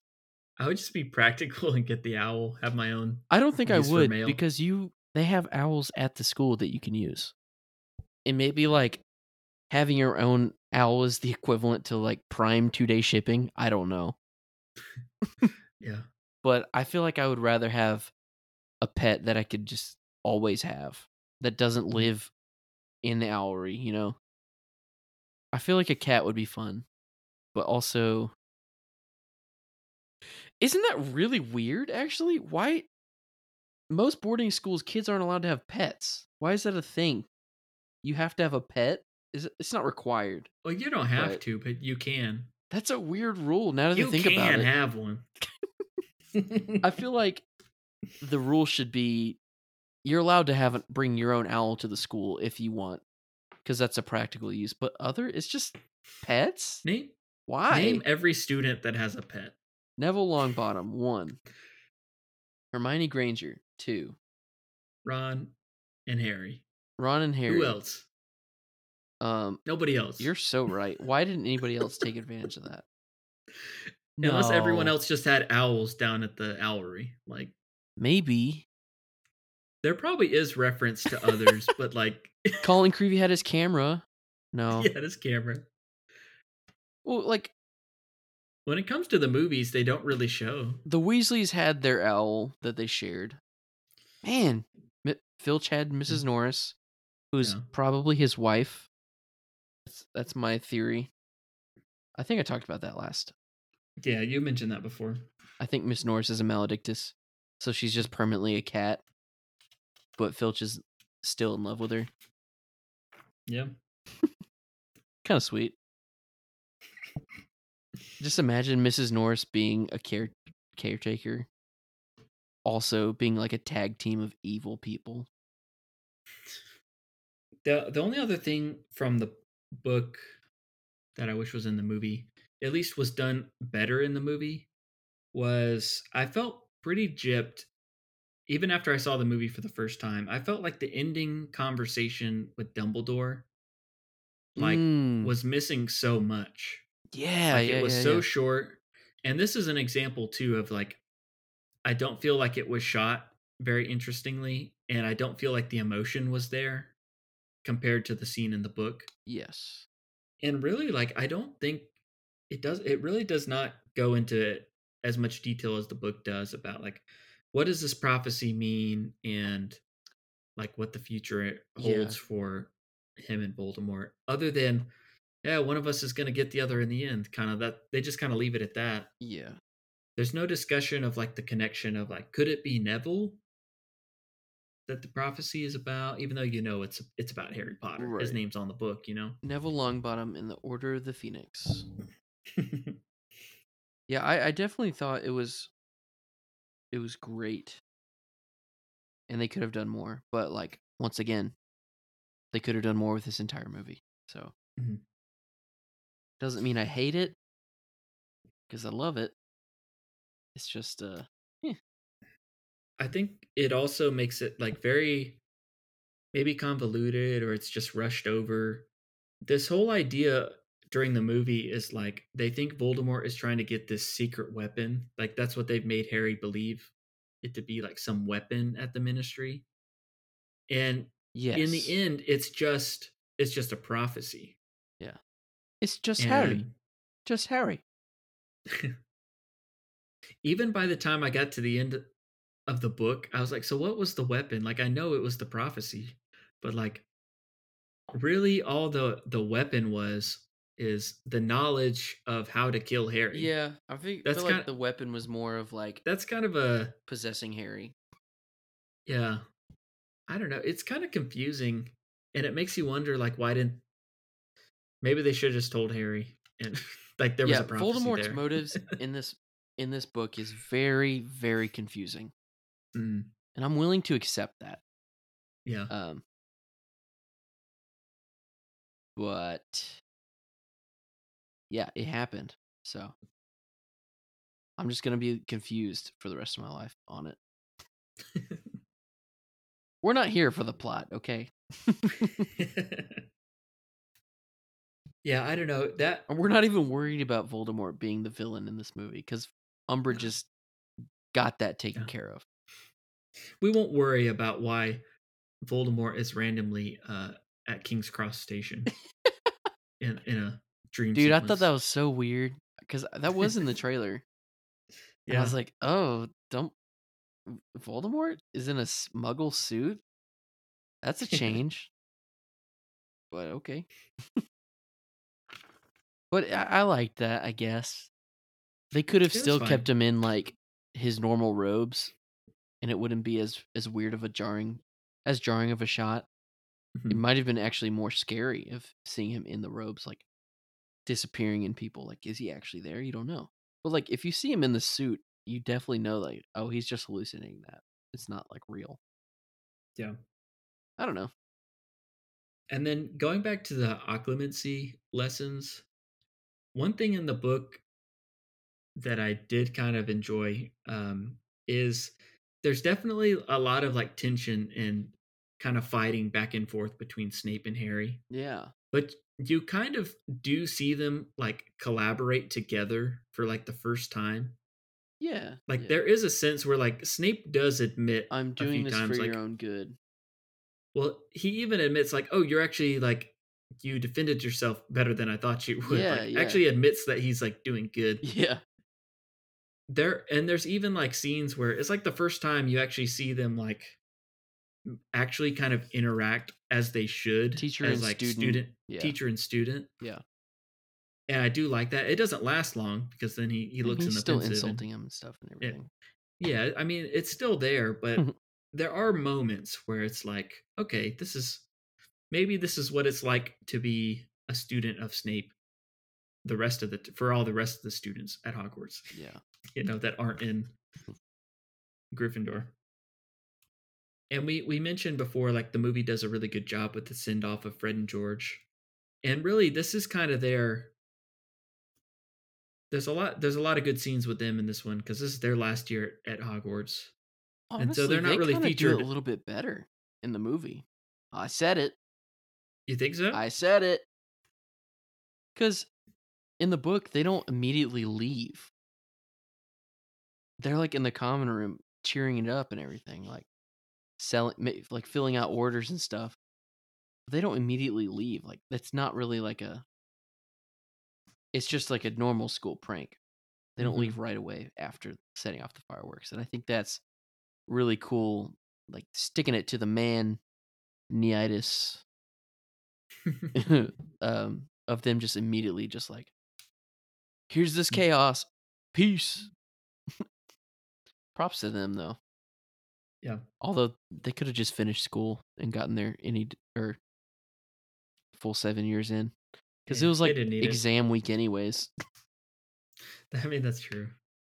They should have just finished, but Yeah, it didn't matter. I don't blame They 'em. already had premises. that's true.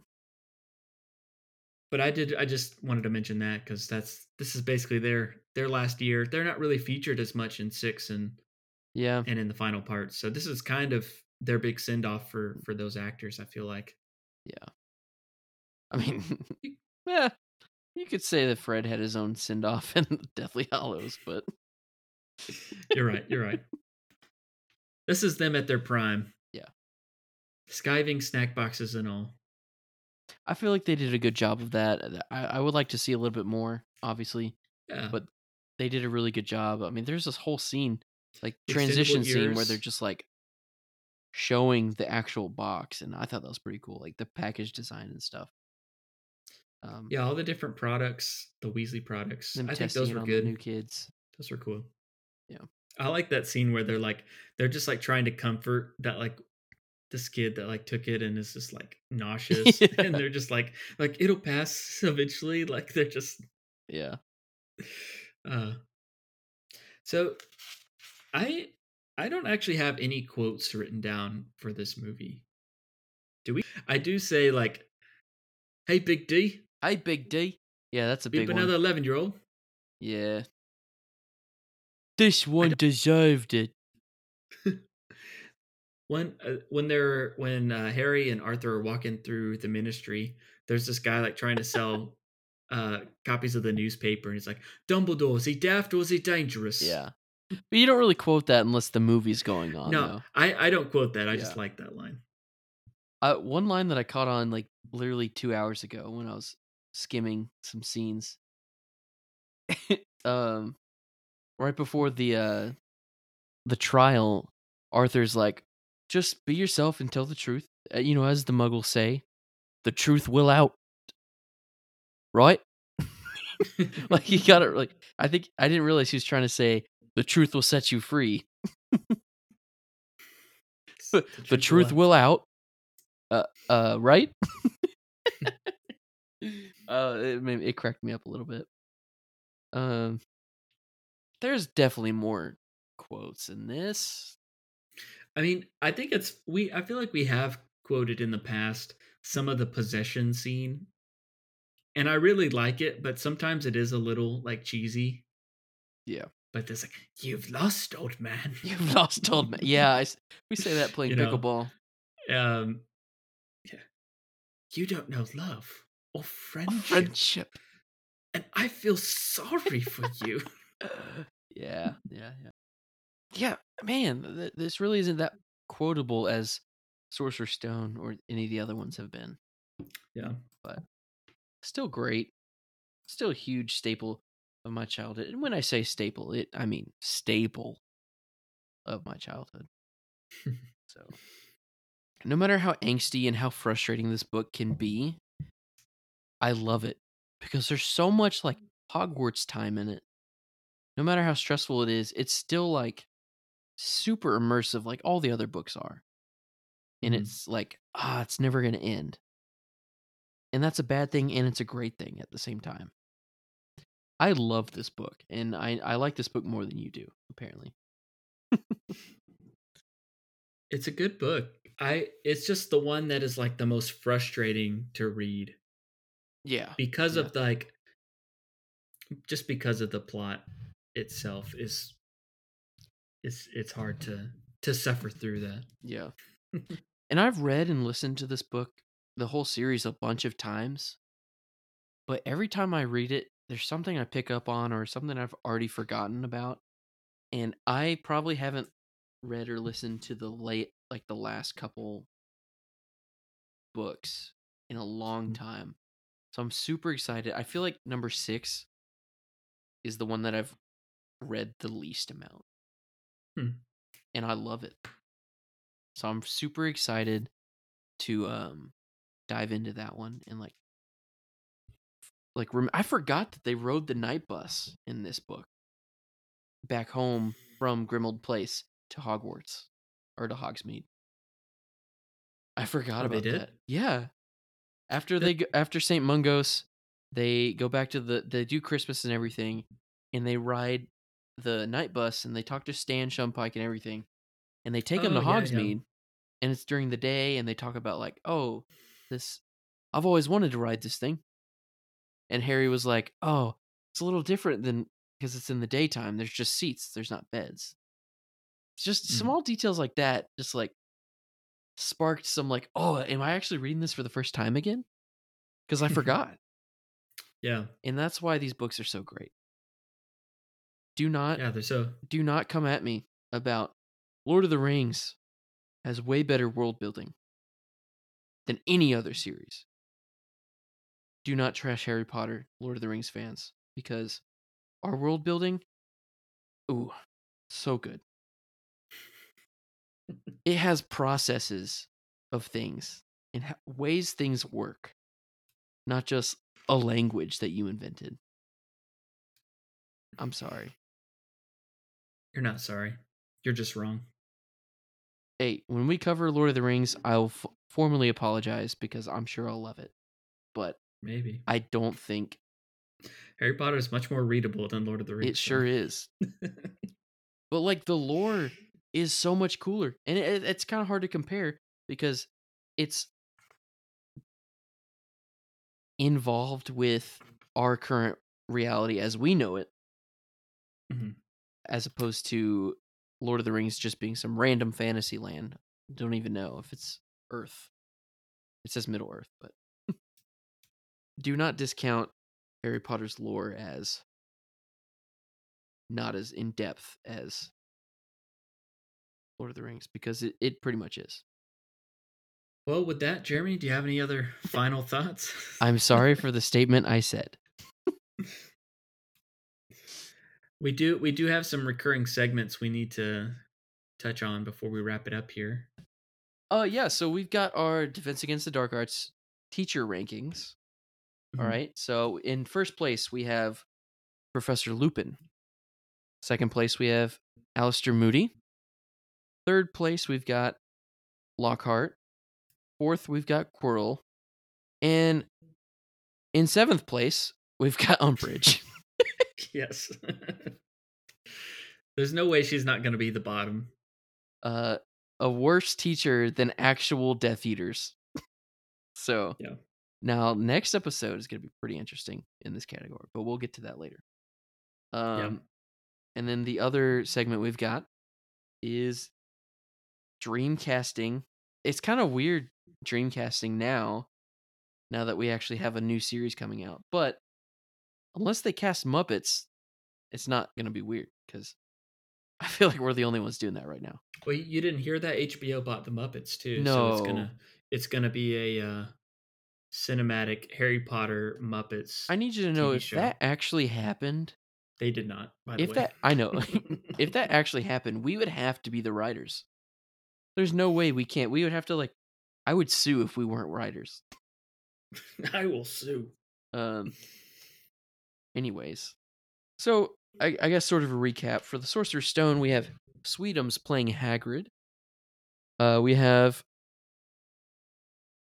Gonzo and Camilla playing Filch and Mrs. Norris.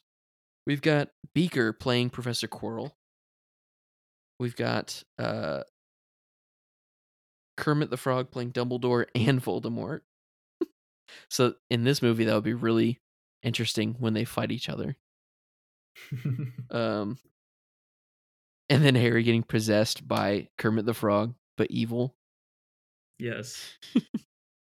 You've lost, old man. Look at me. And then we've got Snape being Sam the Eagle. For number 2, we've got Pepe Le Prawn as Lockhart. I think that might have changed. Did we change that one to Link Hogthrob? Yes, you changed. Yeah, that we one. changed that one. For for Prisoner of Azkaban, we've got Janice from the Electric Mayhem playing Professor Trelawney. Sirius Black is Zoot from Electric Mayhem.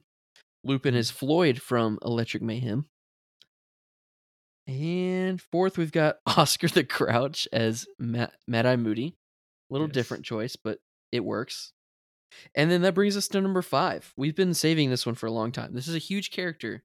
We've got Luna Lovegood's going to be a kid. It's not going to be a Muppet because we don't do kid Muppets, just the teachers and other adults.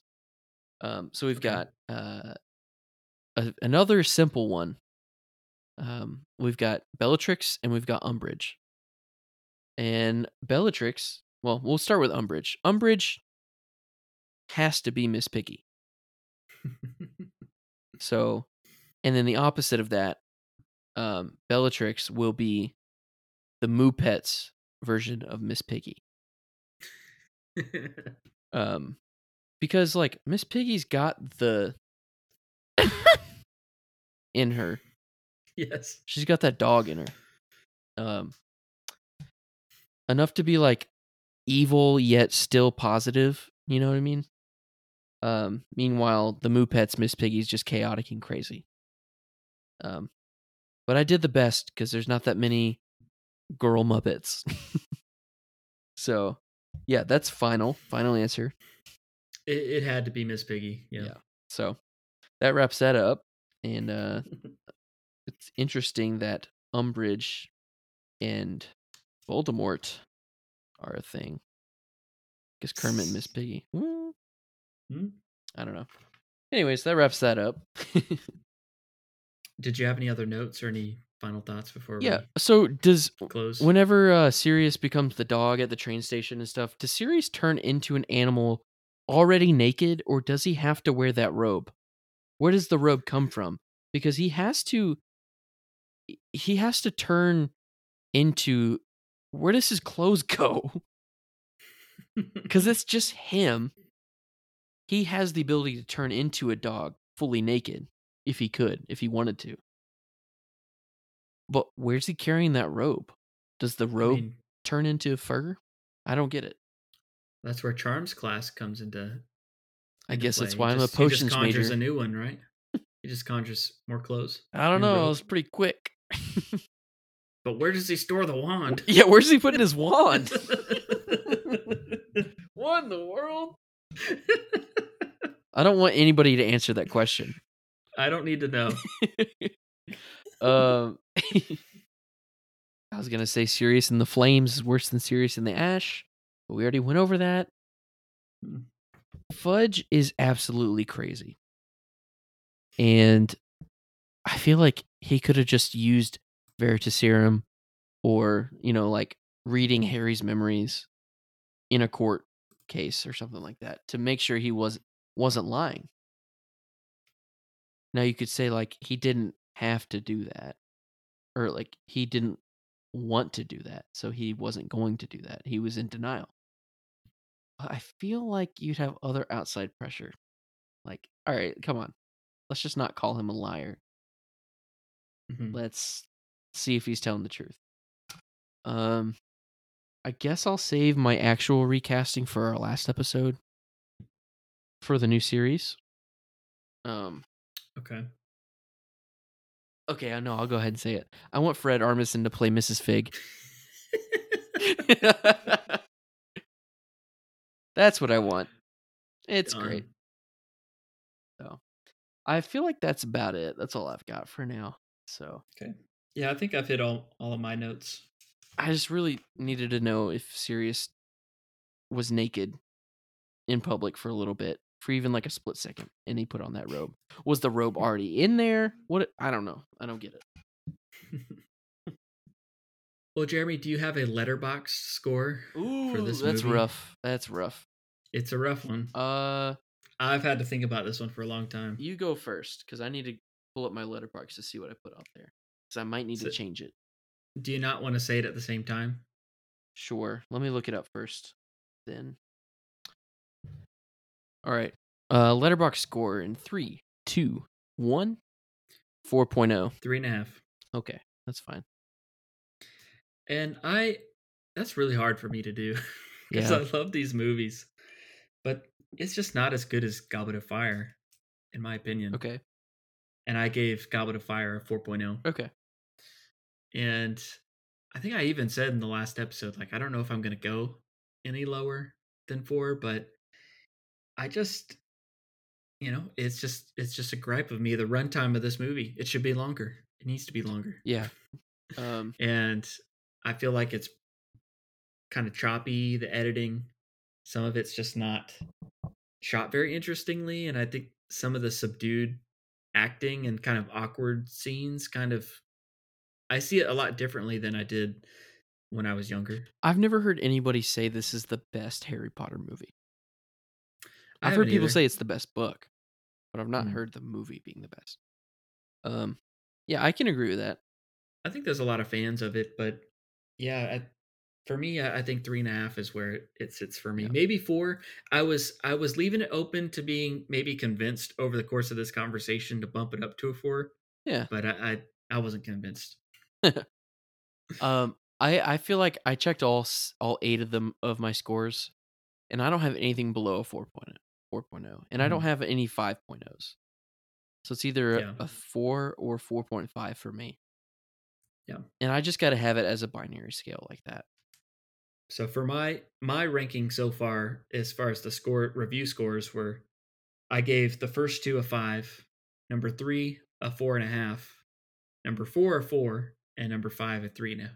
So okay, we shall see how the rest of them play out.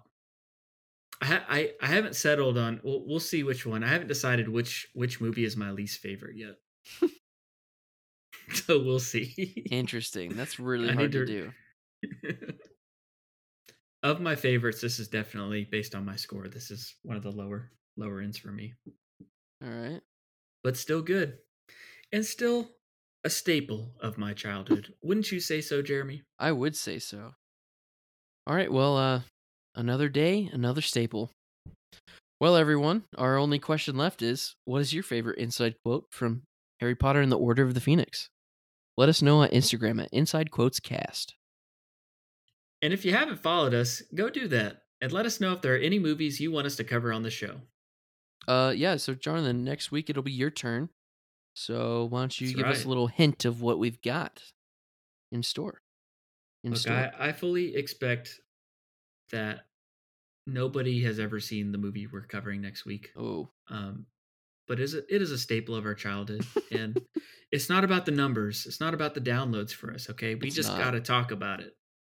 And here's a clip. Good evening, Wendy.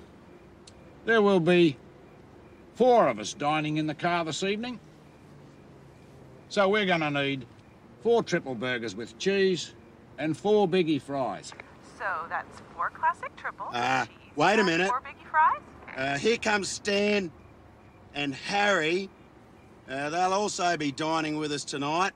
So we need 6 triple burgers with cheese and 6 biggie fries. Our show art was done by Bryce Bridgman, and you can find him on Instagram at GroovyBridge. And our music was done by Alex Bird. And we truly would love it if you left us a 5-star review. If you do, we promise to read it on the show. Live.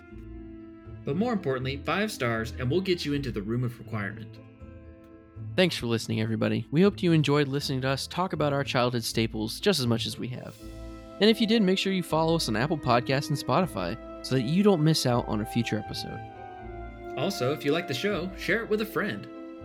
Well, it's time to pack up the extendable ears.